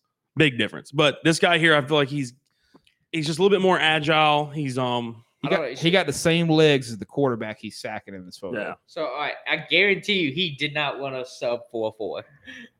I can get. We'll find it. We will find it. You think Micah Parsons got those tree trunks that just move him at 4 speed? No. Once you get 250 going, yeah, it's hard to stop. Yeah.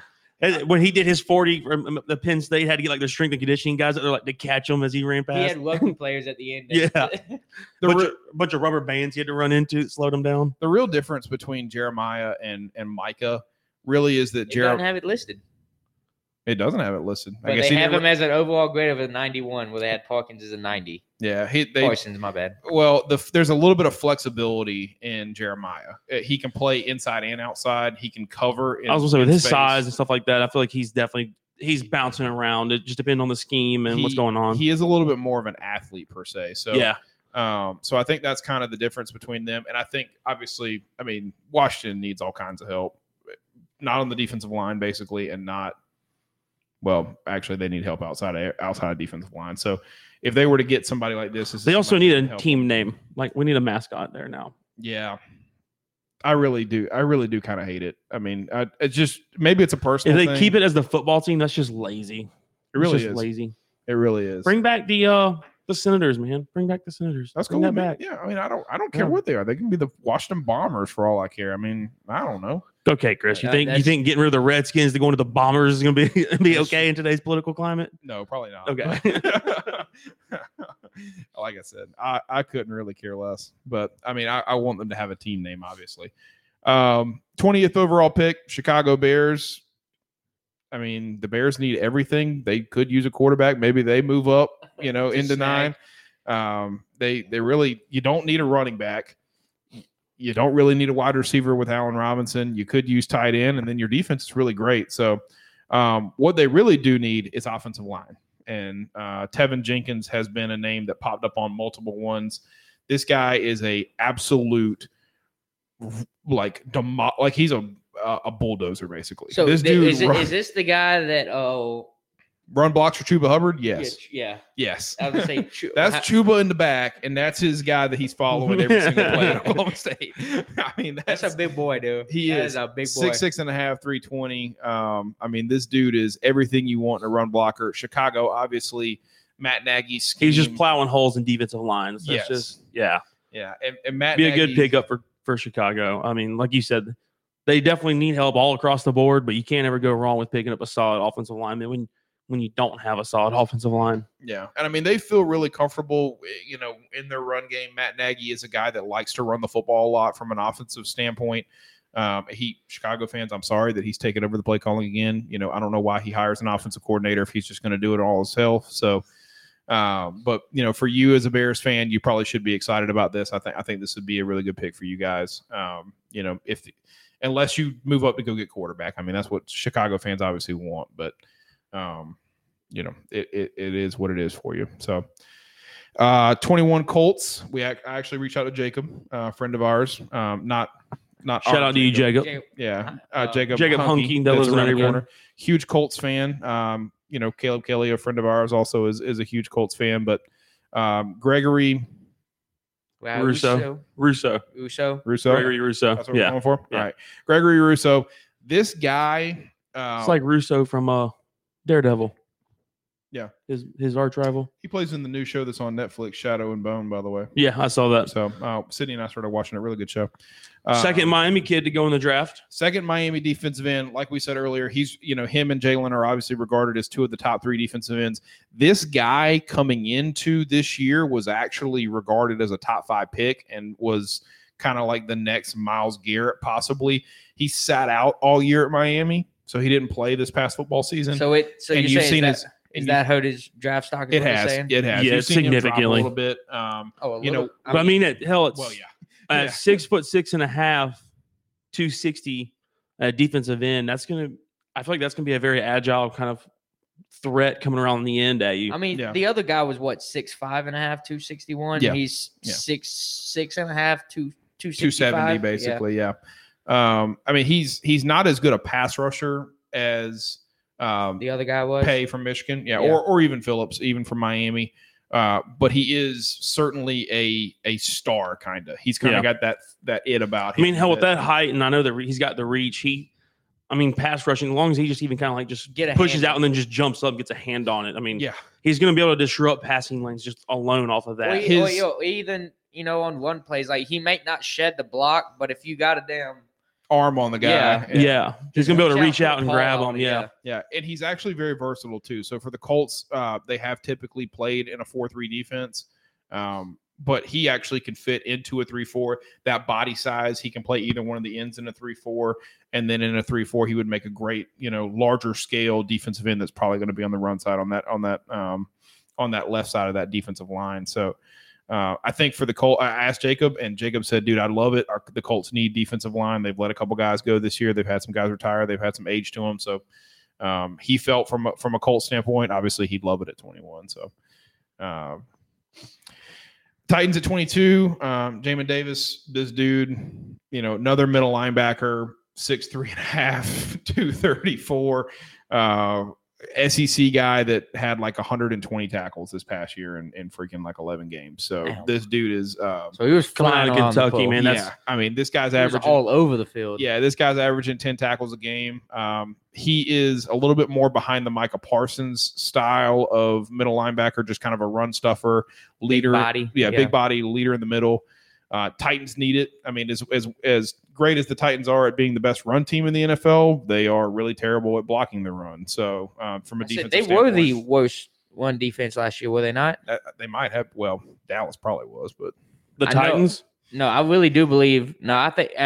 Not saying Dallas wasn't. You might be right, though. You might be right. If Tennessee, just because it stands out because like I think you're right because I remember it standing out like one of the best running offenses also had one of the worst run defenses. Yeah. Like they happen to just lead the category in runs, yards for and yards against. Like I think I really do believe it was like last year they gave up like 180 rush yards per game or something like that. That wouldn't surprise me. I think they had to play Baltimore twice. No, they only had to play Baltimore once. But if if Tennessee was at 32, I wouldn't be surprised if Dallas wasn't like 31, 30, or 29. Somewhere in that range. Certainly. I mean, y'all had the literal just worst defense ever last year. But for Tennessee, if you get this guy, I mean, you should feel really good about it. I mean, he's a great, tackling leader, vocal, quarterback of your defense kind of player. Really highly regarded coming out of Kentucky. So you should feel, in my opinion, really good about it. Buccaneers had the best rush defense. So it was the Texans, Cowboys, Jaguars. Hell, Titans aren't even. Yeah, they're way down here. Okay, well, man, they weren't as bad as you thought. How about that? But the Cowboys were right there, by the way. Cowboys were second to last in the rush yards. What was that? 30? They were at 31. Yeah, the Titans actually had the worst. At 30, they were at 32. Titans what? 32? Or not, sorry, Texans. Oh, so both Texas teams were 32-31, huh? Yeah. Solid. Love that. Everything's bigger in Texas, including the one horse. Well, on to 23, the Jets, they have 2 first-round picks this year as well. This one they got from Seattle, and I think it's because they sent one of their defensive linemen over to Seattle this past year. But when I was referring to earlier where we were at 9 and I couldn't find anybody that was basically sitting in the Buccaneers pick or the Broncos pick. And, they were we were talking about how they're going to trade out and you couldn't find consistency. This guy right here, Greg Newsome II, regarded as the 3rd best corner in the draft behind J.C. Horn and Patrick Surtain. And 7 of the 8 people said this is who the Jets are taking. So I think the Jets know exactly who they want at 23. And I think you will get to 23. I just don't see enough teams that need cornerback that bad in front of them.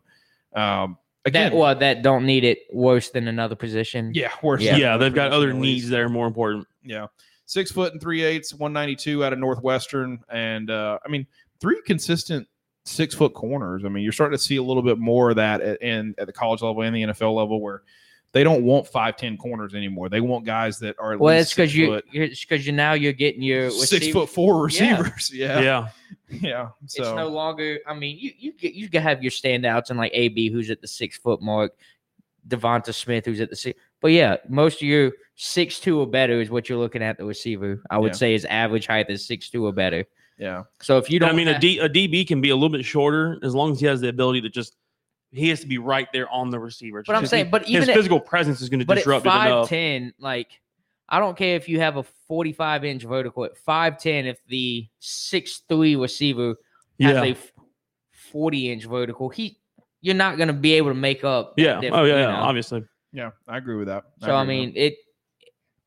Why that was always a thing, like a 5'10", 5'11", that's the corner we want. I'm like, that doesn't make sense to me. I'm like, why would you not want somebody that's he could be at least fighting for him on the height? Well, yeah, like 6 foot, 6'1", but find the guy who's 190 pounds and not 220. Yeah. Yeah.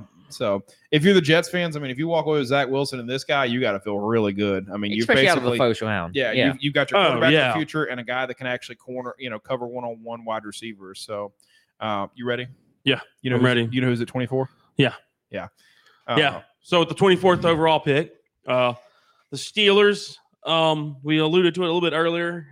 They let the running back of the future walk, James Conner. So with this pick, pretty much everyone said they're going running back. It was either down to Najee Harris or Travis Etienne. I was about to say, Clemson. Yeah, put my mind on that one. Travis Etienne. If they go Najee Harris, I will probably pass out from excitement. Genuinely, did the kid out of North Carolina? Both of them went. Both Williams and Carter went. I would. Granted, Etienne has done well at Clemson, but this past year alone, that Williams kid out of North Carolina surprised me a lot. But they ran the ball really efficiently. But so what happened is the other day when I was making this, I went through 6 of the 8 said Najee Harris, the other 2 said Travis Etienne. And so I put this slide together. I just sent him a quick shot, and he literally said, he was like, "I will blank in my pants." And it wasn't number 2. I wasn't number 2. Najee Harris is he's a phenomenal athlete, phenomenal running back. We saw it last year. He hurdled 6 foot Nick McLeod from Notre Dame. Easy. He also hurdled a 6 foot defender the year before from South Carolina. You know who it was, Adam? You know who it was? Was it J.C. Horn? No, it was No. R.J. Roderick. Oh, I thought Yeah. I thought it was. So I mean, Jamal Najee Steve. Harris has got. I mean, at 6'2", 230. He's got the physical appearance and just metrics to play in the NFL and last a long time. Oh yeah. Alabama running backs of past have recently been just destroying the NFL. I think Najee Harris got, no matter where he goes, if it's not Steelers or something, he's going to be a great running back. Oh yeah. Addition If to the the Steelers are able to backfield, pick him up at absolutely. 24th, I think that's going to be one hell of a steal in the first round. I- Because we haven't seen a running back. This will be the first one of This the would be- draft. this If will be- it follows what we predicted, this will be the first running back. To me, which would be insane that the first running back goes only at 24th. I mean, you, do the Jets have a running back that? I could see the Jets taking one of the two running backs in front of Pittsburgh here as well. So I mean, maybe Pittsburgh doesn't get Najee, maybe they get Travis Etienne. But I do think that Pittsburgh will take a running back. It will be one of those two. I mean, if you roll through all of these other teams, you can't find a team that really actually needs running back that doesn't need quarterback, right? I mean, Jacksonville needs a running back, but they're not going to take one of these guys at one. They got to take a quarterback, right? The other needs outweigh Well, I the say- I running guess- back need. Yeah.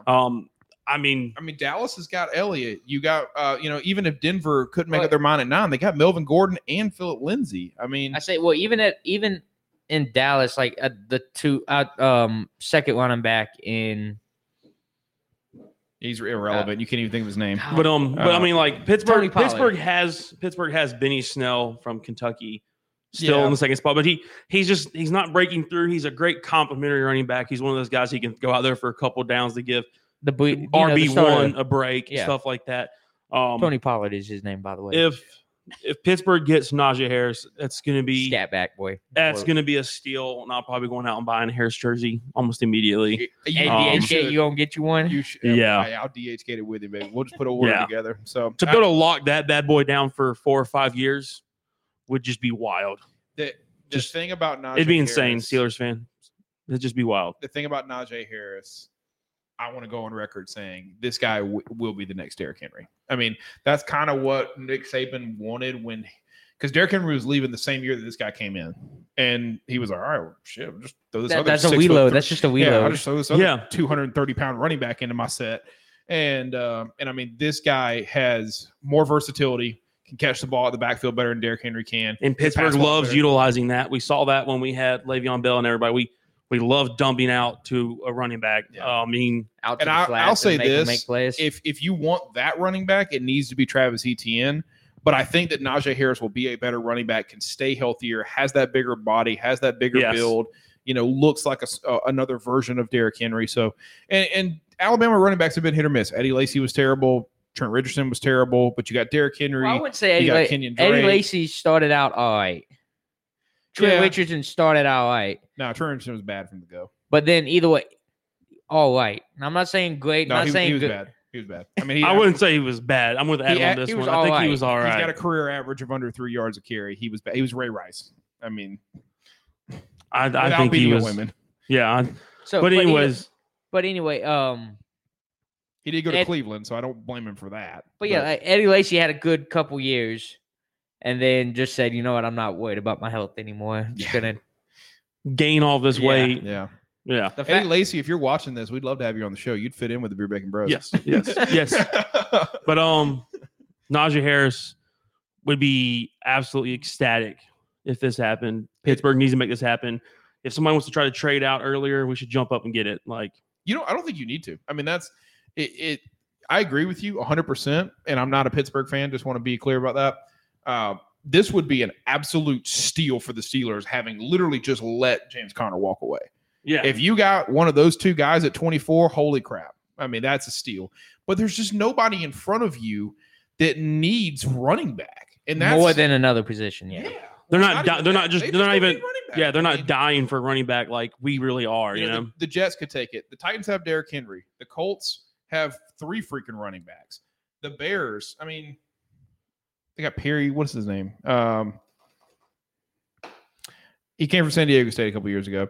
I mean, Washington could probably take a running back, but they're probably not going to. They need a lot of other things. Miami could take a running back, but Probably not going to. I mean, they need a lot of other things. So it just doesn't. I mean, it doesn't fit for another. It doesn't team really to- fit for another team. It would be a surprise if somebody took running back before Pittsburgh did at 24. And there's two really, really good running backs that are first caliber. I mean, running Pittsburgh backs. has needs. The offensive line's getting a little bit older. Yeah. Quarterback of the future. Quarterback. I think they're banking on the quarterbacks we've already got, which it's okay. Give those guys another year. Receiving core is not really that hurting. I mean, maybe a few spots here on defense, but I mean, honestly, if you answer the running back question immediately in the first round, you can fill all those other holes with the second, third, fourth, and fifth. It makes you, if you get Najee Harris at 24, it makes you a team that really has a chance for a Super Bowl. Yeah. I mean, just to be completely I'll have honest. to take Devin up on his bets about how Cleveland's going to sweep the Steelers this year. If you get Najee Harris, 100%. Yes. 100%. All right, so on to 25, so we can move a little bit farther on. Jacksonville sitting at 25, another team that we talked about has 2 first-round draft picks. 3 of those so far, as far as I can remember. You got the Jets, the Jaguars, and the Dolphins. But Caleb Farley, a lot of people end of the college football season said that Caleb Farley was the number 2 corner behind Patrick Surtain. People got to see J.C. Horn a little bit more. They got to see Greg Newsome a little bit more. Caleb Farley is not – he's got a big body at 6'1" and 7'8", basically 6'2". 6'2". Call him 6'2". Yeah, basically 6'2", but he isn't very physical. Like he could, if he puts on a little bit more weight when he gets in the NFL and they work with him a lot in the gym and they get him on the practice field, just being a little more physical. You can get him up to 210. You can. It just is. I think sometimes a little bit of football is a mentality standpoint. Like yeah, he doesn't they just have to mentally make him become more aggressive. Yeah. But at the same time, like if you don't have to be hands on at the line, but can still lock a player down, like it can work for you. Yeah. Like if I don't have to jam you at the line and I can take my step or two back and kind of then either work in or I'm not going to let you beat me deep. But if I can work in back, I'm a lot better running in than I am running trying back. to chase, either backpedal or try to chase somebody down. Yeah. So, I mean, I think this guy actually is on the same level as J.C. Horn. Personally, like if I watch his tape and see his skill set, I think this guy is a great one-on-one corner for Jacksonville. They need this pretty bad. I mean, they need to replace Jalen Ramsey. They have been trying to find somebody that can do that since they let him go. And if Caleb falls to him at 25, if you're a Jaguars fan, you got to feel good about that. You get Trevor Lawrence, and then you get a number 1 corner. Your team starts to shape up a little bit. Yeah. Of course, I reached out to our relative Cleveland Browns fan here at 26 and said, hey, Christian Barmore is the guy that we're seeing. 4 of the 8 have said that, he's going to be the guy that Cleveland drafts at 26. How do you feel about it? Instantly, it's not who Devin Collins wants, because Devin Collins is a general manager of a NFL team, and there's just no way that it'll happen. I really hope Cleveland. Just personal spite. I really hope Cleveland takes this guy. Like as much crap as Devin's giving me, I really, really hope Cleveland takes this guy. If Cleveland does take this guy and he lines up in the middle of Jadeveon Clowney and Myles Garrett, they might have the best defensive line in the NFL. I mean, holy crap, Christian Barmore. Extremely athletic, 6'4", 1/8, 310 pounds. This dude is extremely athletic at that size too. Oh yeah, he's very versatile inside. He can slide from a 0 to a 1 to a 3 very easily in your defense. I mean, this guy is a pass rusher. He's a run stopper. He's got a huge body. He's actually only 20 years old. I mean, he's pretty young. Oh, he's a young buck. Then. He came out of high school under 18. So this dude, I mean. The Cleveland Browns. Cleveland should be happy with this pick. Cleveland should be very happy with this pick. I do agree with what Mr. Collins was saying and saying that he'd rather see them fill at safety. Obviously, he hates Sendejo. I mean, he's really, really hates Sendejo. They could fill it at safety. They could get them another corner. They could improve their offense. Their offensive line was really great. They could improve it at the center position. I say, because speaking of that, or either is it Leatherwood? The other Alex Leatherwood is the offensive tackle from Alabama, but you're thinking of Dickerson, the center. Yeah, no, Leatherwood was who I was also thinking of. He played guard. He played guard early on, but he slid to left tackle. But yes, Dickerson is the center. But Leatherwood was just a guy I remember seeing on like watching games. 65, I think it was his number. He was just like the biggest body that I saw always out there on that right side of the Alabama line. Alex Leatherwood is really talented. Dickerson is actually who they're projecting Pittsburgh to take in the second round, which would replace Marcus Pouncey as and would be a great pick for them. But yeah, Alex Leatherwood is another offensive tackle that will probably either go late in the first round or early in the second round. So, can you imagine? Like 5 years ago, we'd have said that Cleveland Browns might have the best defensive line in the NFL. Everybody would have laughed at you. Everybody would have laughed. Yeah. They've really turned it around the past 5 years. Literally every. Like, I'm kind of okay with, like, Devin talking crap about them beating the Steelers and stuff because it's like, because they have I can just respond back with just like, it took them long enough. I'm about to say, yeah, they have finally. It was bound to eventually happen. After having 15 years of the first or second pick. Yeah. You should be able to put a team together. Yeah. But 27 overall, another rival of the Pittsburgh Steelers, the Baltimore Ravens. Obviously, an extremely talented team, got a great defense, great offensive line. They did just actually trade. Was it for this pick? No, it's not for this pick. Sorry. They did actually just trade Kansas City for their right tackle in Orlando Brown. So Kansas City has a new right tackle that is 6'8" and like 255 pounds or 355 pounds, and regarded as one of the best run blockers in the NFL. But Baltimore needs wide receiver, and everybody has shown a couple of different wide receivers. Kadarius Toney. It was his name escaped me from Minnesota for a second there, but Rashad Bateman. From Minnesota. So you have a couple of wide receivers. Obviously, we saw a bunch of them go early, and this is kind of like the second wave of the guys coming through. But Kadarius Toney is a guy that they think, or at least most of them thought, that Baltimore would take. Really kind of an inside slot receiver. He's not an X or a Y. I mean, he's not somebody that can step outside and play on the bigger corners. But Lamar Jackson is not somebody that really throws to those receivers anyways. I would say because he's just as tall. I mean, Patrick Surtain was 2 inches taller than this guy. Yeah, Patrick Surtain was, and Patrick Surtain, had to play on when they played. I think it's gonna be rough for this guy to have a career. He'll probably bounce from team to team, just being a slot guy. I mean, yeah, he's going to have to be like the next Julian Edelman or something. He kind of is. I mean, he's going to have to follow Edelman's work ethic and play type and stuff like that. Yeah. I mean, he is really essentially the Danny Amendola, the Julian Edelman, the you name it, Chris Logan, like whatever. I mean, anybody that you can think of that's kind of that inside slot receiver, third down, kind of get open guy. Cole Beasley. Yeah. Yeah. Cole Beasley, actually. Yeah. I mean, that's fair. That's really a fair assessment. I mean, that's kind of when you watch his tape, that's kind of who he is. So, New Orleans Saints picking 28th. People think that they'll go corner if a Farley or a Greg Newsome actually falls to them, but I don't think it will. Just from looking at all the draft picks. So this was another thing where, I mean, if, the New Orleans, if they really don't believe that Jameis Winston or Taysom Hill can be the quarterback, would maybe move up and get somebody that they feel good about. But right now, a lot of them showed Terrence Marshall Jr., who is the other wide receiver from LSU. Marshall actually sat out this year at LSU. It was just Jamar Chase and actually, sorry, I need to flip that. It was Jamar Chase, not Terrence Marshall that sat out. Terrence Marshall did play this whole year.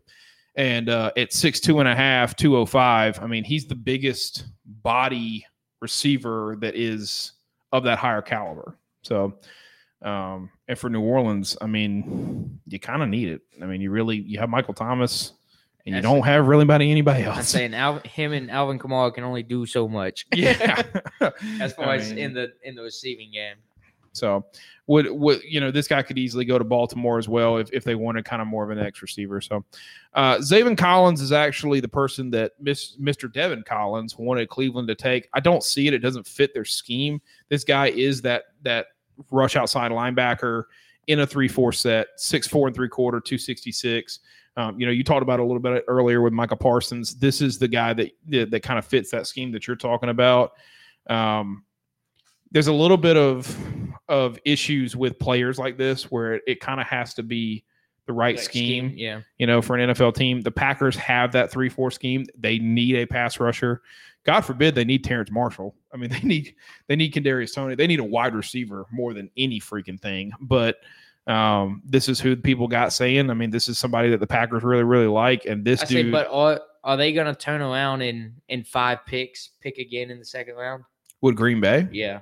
Like, do we know where they pick in the second round? I would imagine they probably pick 29th in the second round as well, or 28th in the second round as well. So, I was about to say, because I mean, unless they made some kind of trade deal and they got an early second round pick to where they can go and get this rush outside linebacker and then almost immediately turn around and take a wide receiver. Yeah.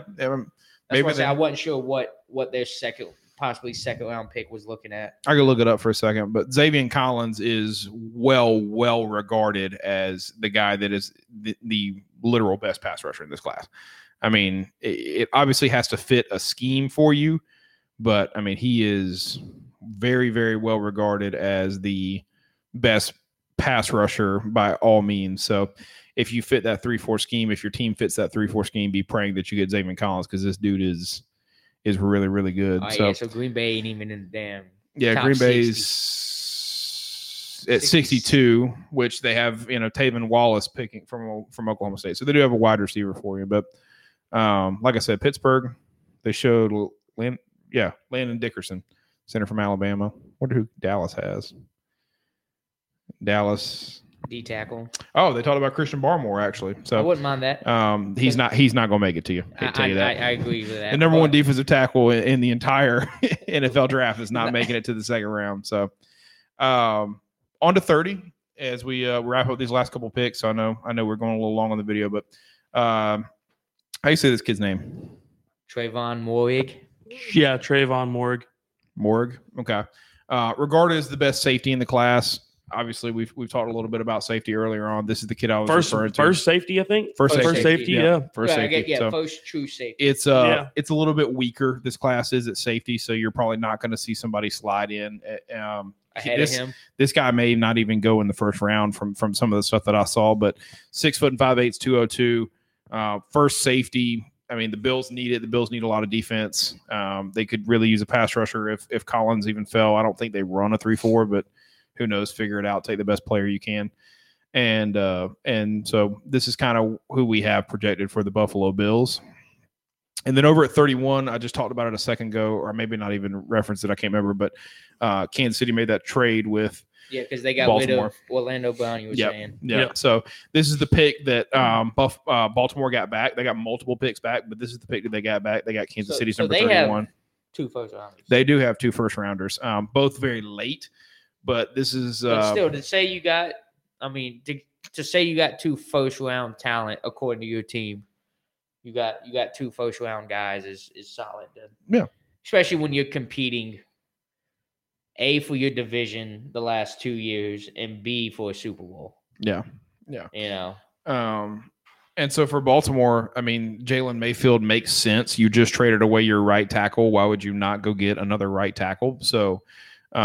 This guy 6'5" and a quarter, 326, regarded pretty well. I mean, obviously in the photo you see him blocking Chase Young, who Washington just drafted as the number 2 or whatever all pick last year. Yep. So it makes a little bit sense. And this was what kind of people were saying after that trade is, hey, this is who Baltimore would be interested in taking. So is he, I guess, the next right tackle, like the next best right tackle available? Yeah.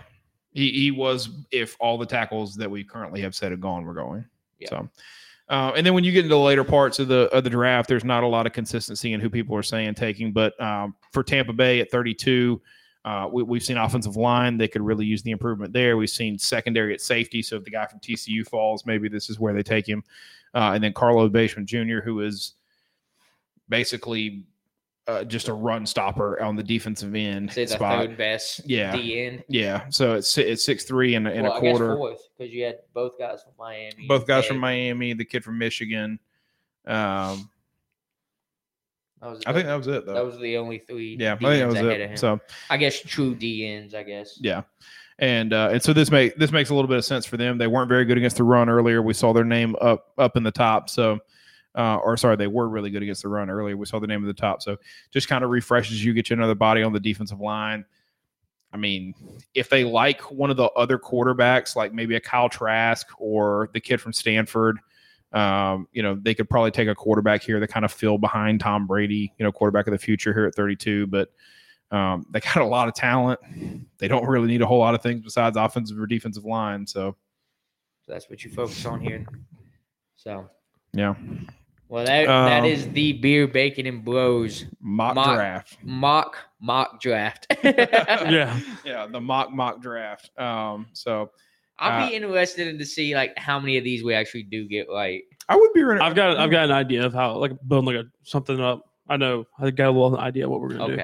Over under 14.5. Correct. Yeah. Under 14.5 are correct. Yeah. I'm gonna get cocky. I'm gonna go over. I think it's gonna be over. Okay. I think we get a lot. We need to bring back the wheel of punishment for stuff like this. Now we got video. Yeah. Now that we got video. I think. I mean, you can pretty much put in the bank the first five. Yeah. And then outside of that, I'm saying and you're saying 10 more after that. Yeah. I mean, I think the Greg Newsome pick is pretty clear. I mean, the Jets obviously want him at 23. I think Pittsburgh will take Najee Harris at 24. I think we're probably going to be right about Patrick Surtain at 10. But I guess what's going to kill us though is if there is some like trades. Last minute trades, draft day trades, and people moving up. Yeah, and I mean it could happen. So, he and I will take the over 14.5. You'll take the under. How about that? That's my plan. I'm taking the under. All right. So, any more things for the draft? You feel good about it? I feel good about the draft picks. Yeah, right, I think we've got to knock a good mock up there. Yeah, I think we're good. Okay, yeah, that is the Beer, Bacon, and Bros big board. If you'd like to see it on YouTube later, the triple B. And if you have be the quintuplet B. Yeah, 5 Bs. Beer, Bacon, Bros big board. Big board. Okay. Yeah. I like it. And if you want to, please comment on this video. Let us know whether you agree or disagree. If you're a fan of a specific team and you feel like you really liked our pick, or you'd like to hire us as your GM, just let us know. I'm happy to do that as well. So but definitely engage with us. Let us know what you guys are thinking on that. Make sure to like this video, comment on it if you got something to say, and subscribe as always. So share it, send it to people too, please. All right, so that's enough for the draft.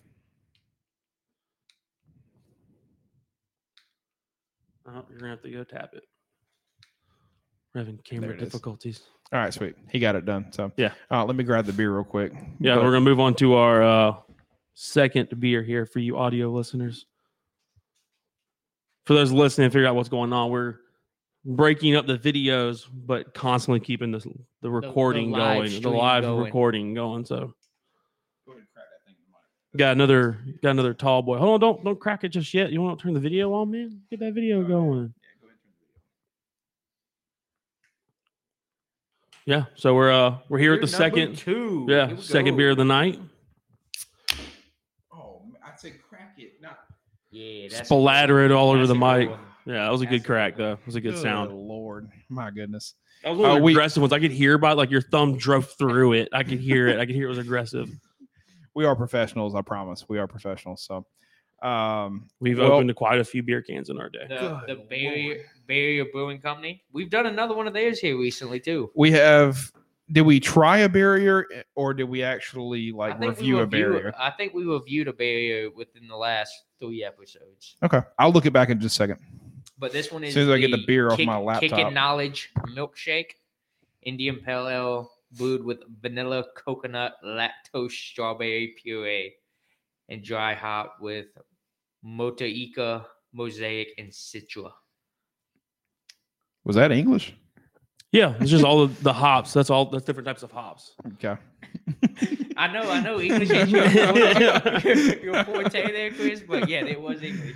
Well, as soon as the foam calms down back into this beer, we'll actually, I'll just let Adam take the first take on it anyway. So never turning up over there. Never afraid of the foam, baby. Not an IPA guy either, so this could be interesting on this review. It's actually really good. Is it? It is. This strawberry vanilla puree takes that little hoppy kick out of the IPA that you would typically see. Okay. I'm looking back and I'm not seeing. We've recently done I feel like we did a Barrier. I think we've tried a barrier. Like, Do we maybe have it at Wico? Maybe. yeah, I think we've had one at Wico where we've tried it, but we have not actually reviewed a Barrier Brewing Company one. So, Or either did you not write down the brewing company? You just wrote down the beer. no, I typically write down the brewing company and then the name of the beer. So, but I'll take another look at it in just a second, just to verify. But yeah, get you a sip of that and tell me what you think. So this is strawberry Yeah, it's a Okay. vanilla coconut lactose strawberry puree. milkshake IPA though. Yeah. God, I'm not a big fan of milkshake beers because the lactose they put in it to give that milk texture. But this is I doesn't. I never. So I know it's we've never really done- sat well with me. I know we have done. Bro, I'm with you. I'm 7% liking alcohol. that. I am liking that. I know my we've guy. done like at least one or two milkshake. IPAs, yeah, and they typically fall under an IPA. We've had a milkshake stout before as well too. But yeah, I agree. Oh, it was originally brewed for their friends at Burgology. but where? Burgology. I don't know. It's probably like a restaurant or something like that. But I agree with you. Like the milkshake stout. The lactose stuff that they usually put in doesn't really sit well, or it gives it a weird texture. Yeah, but this is actually really good. They did a really good job with this. Yeah, I'm looking back through everything. Yeah, this one is good. It's a good strawberry milkshake. Yeah, like that is a solid like. It cuts the hoppiness. It cuts the bitter of the IPA. The IPA is still there, but that milkshake comes in and calms it down for you. Absolutely. Does it bring all the Still boys to the yard? 7%. Yeah, Bring this 7% boy to the- alcohol by bring that boy volume. to the yard. And bring this boy to the yard. I'm gonna go 7.3 on mine. 7.3. Okay. Yeah. Okay. There was a very highly classified scientific method for coming up with that score. Was it the alcohol percent on the can? Yes, combined with the different hops. So it was 3 different hops and the 7. So I just combined it to 7.6. So okay, 7. Okay. All right. All right. I He feel that. I have to kill everybody that listens to that now, though. I have to kill everybody that listens to this now because it was classified. All right. So barrier. Yeah, he used the Pythagorean theorem to figure out. I think the Pythagorean theorem's on the chalkboard that's on that can. It is. I hope that we can find a good photo for Stash to have for the can on the video. But I mean, it's a pretty in-depth can. It's a wild there. can. There's a lot going on it. All right. So Alex, 7.3. I'm going 7.2. Like I think that's 7.3 is right there. Yeah, I mean 7.2 though is what I'm going with. It's right there at that low 7 mark. yeah, Like this is something I would drink again though. Like if I was either at the brewery or if it was around, I'd probably drink this again. This was surprisingly good. Yeah. I'm gonna take one more take. I didn't even get my Well, you done gave a swig score. Let me get. in.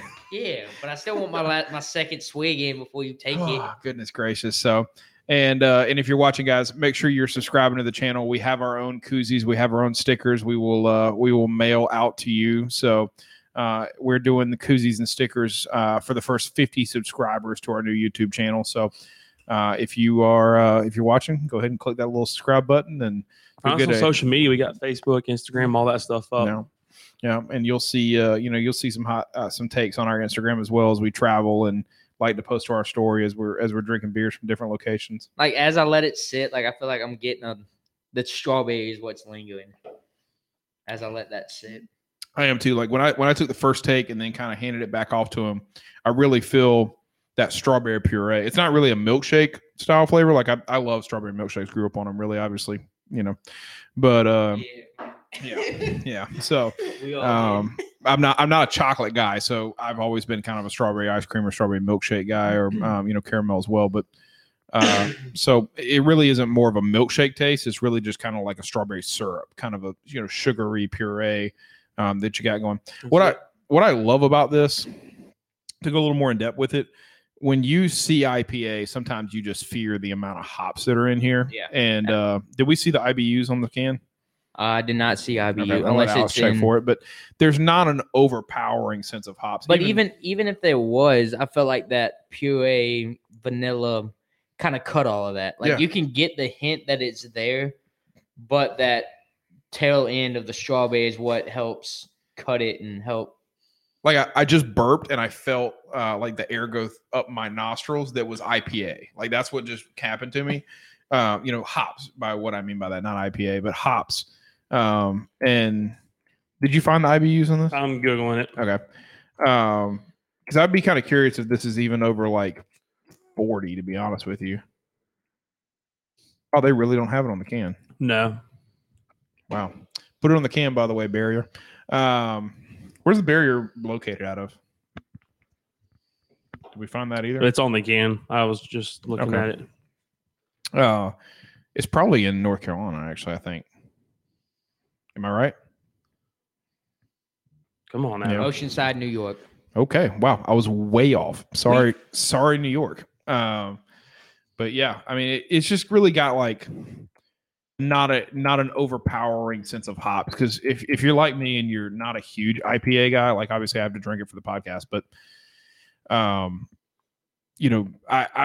don't want to be overpowered by hops, especially if you're going to bring something like a milkshake fruit style to it. Yeah. So and it does a great job of that. So. I don't even know if they've got IBUs listed for it. I can't find it anywhere. Okay. I don't know if it's even common knowledge. All right. Well, Actually, hold on. the secret sauce over here. What's the one website? Is it So I'm actually on Barrier Brewing Company. Oh, he's going to be able to find it here. Are you 21? Yes, I am. But yeah, I don't know. But the You yes or can't no was tell. cut off, and I couldn't tell which one I was clicking. Barrier, by the way, on laptops, we can't really see whether it says yes or no at the bottom. So we just kind of went with one and hope for the best. So a lot of awesome designs on the Yeah, these website. can designs. They get are- wild. So does this have like a name of an artist on it or anything? Not that I saw. I didn't see anything on it. Oh, I thought they would, probably hype up their artist a little bit, but yeah, dry hopped with, 3 different types of hops. So it's got to have hops in it. We just don't know the IBU of it, but Dude, they've got so many beers. Okay, I had to have passed it. yeah, you're looking for, Can you search kicking knowledge? it's kind of, yeah, you probably could. Okay. Yeah, kicking, no G. Nothing found. Sweet. All right. So I wonder if this was like a limited series or like since you did say it was for our friends at where? Did you see that, Alex? On the side towards the This Surgeon is General. originally brewed For for our friends at Beerology. Beerology with the little brain logo. No, Looks it's like Burgerology. Burgerology. Yeah. It's a burger joint. Oh, okay. That's Looks like the Big Brain Theory, little Jimmy Neutron So I blast. wonder if this was like a one-time brew that like they made for. Maybe this is like an old school style like Burger Shack, but they serve beer. Yeah. Like an old diner style, like strawberry shake kind of. I would beer. I would love to do that one day. Like if I hit the lottery, that's probably what I would do. Open like an old school diner. Open a burger place that serves like craft beer. Like no domestics, no Bud Light, no Miller Lite, none of that. Just craft beer. Like that would be an ultimate dream for me. So All right. anything more you want to add to the kicking before we go? No, All right. I'm good with that one. All I right. like it.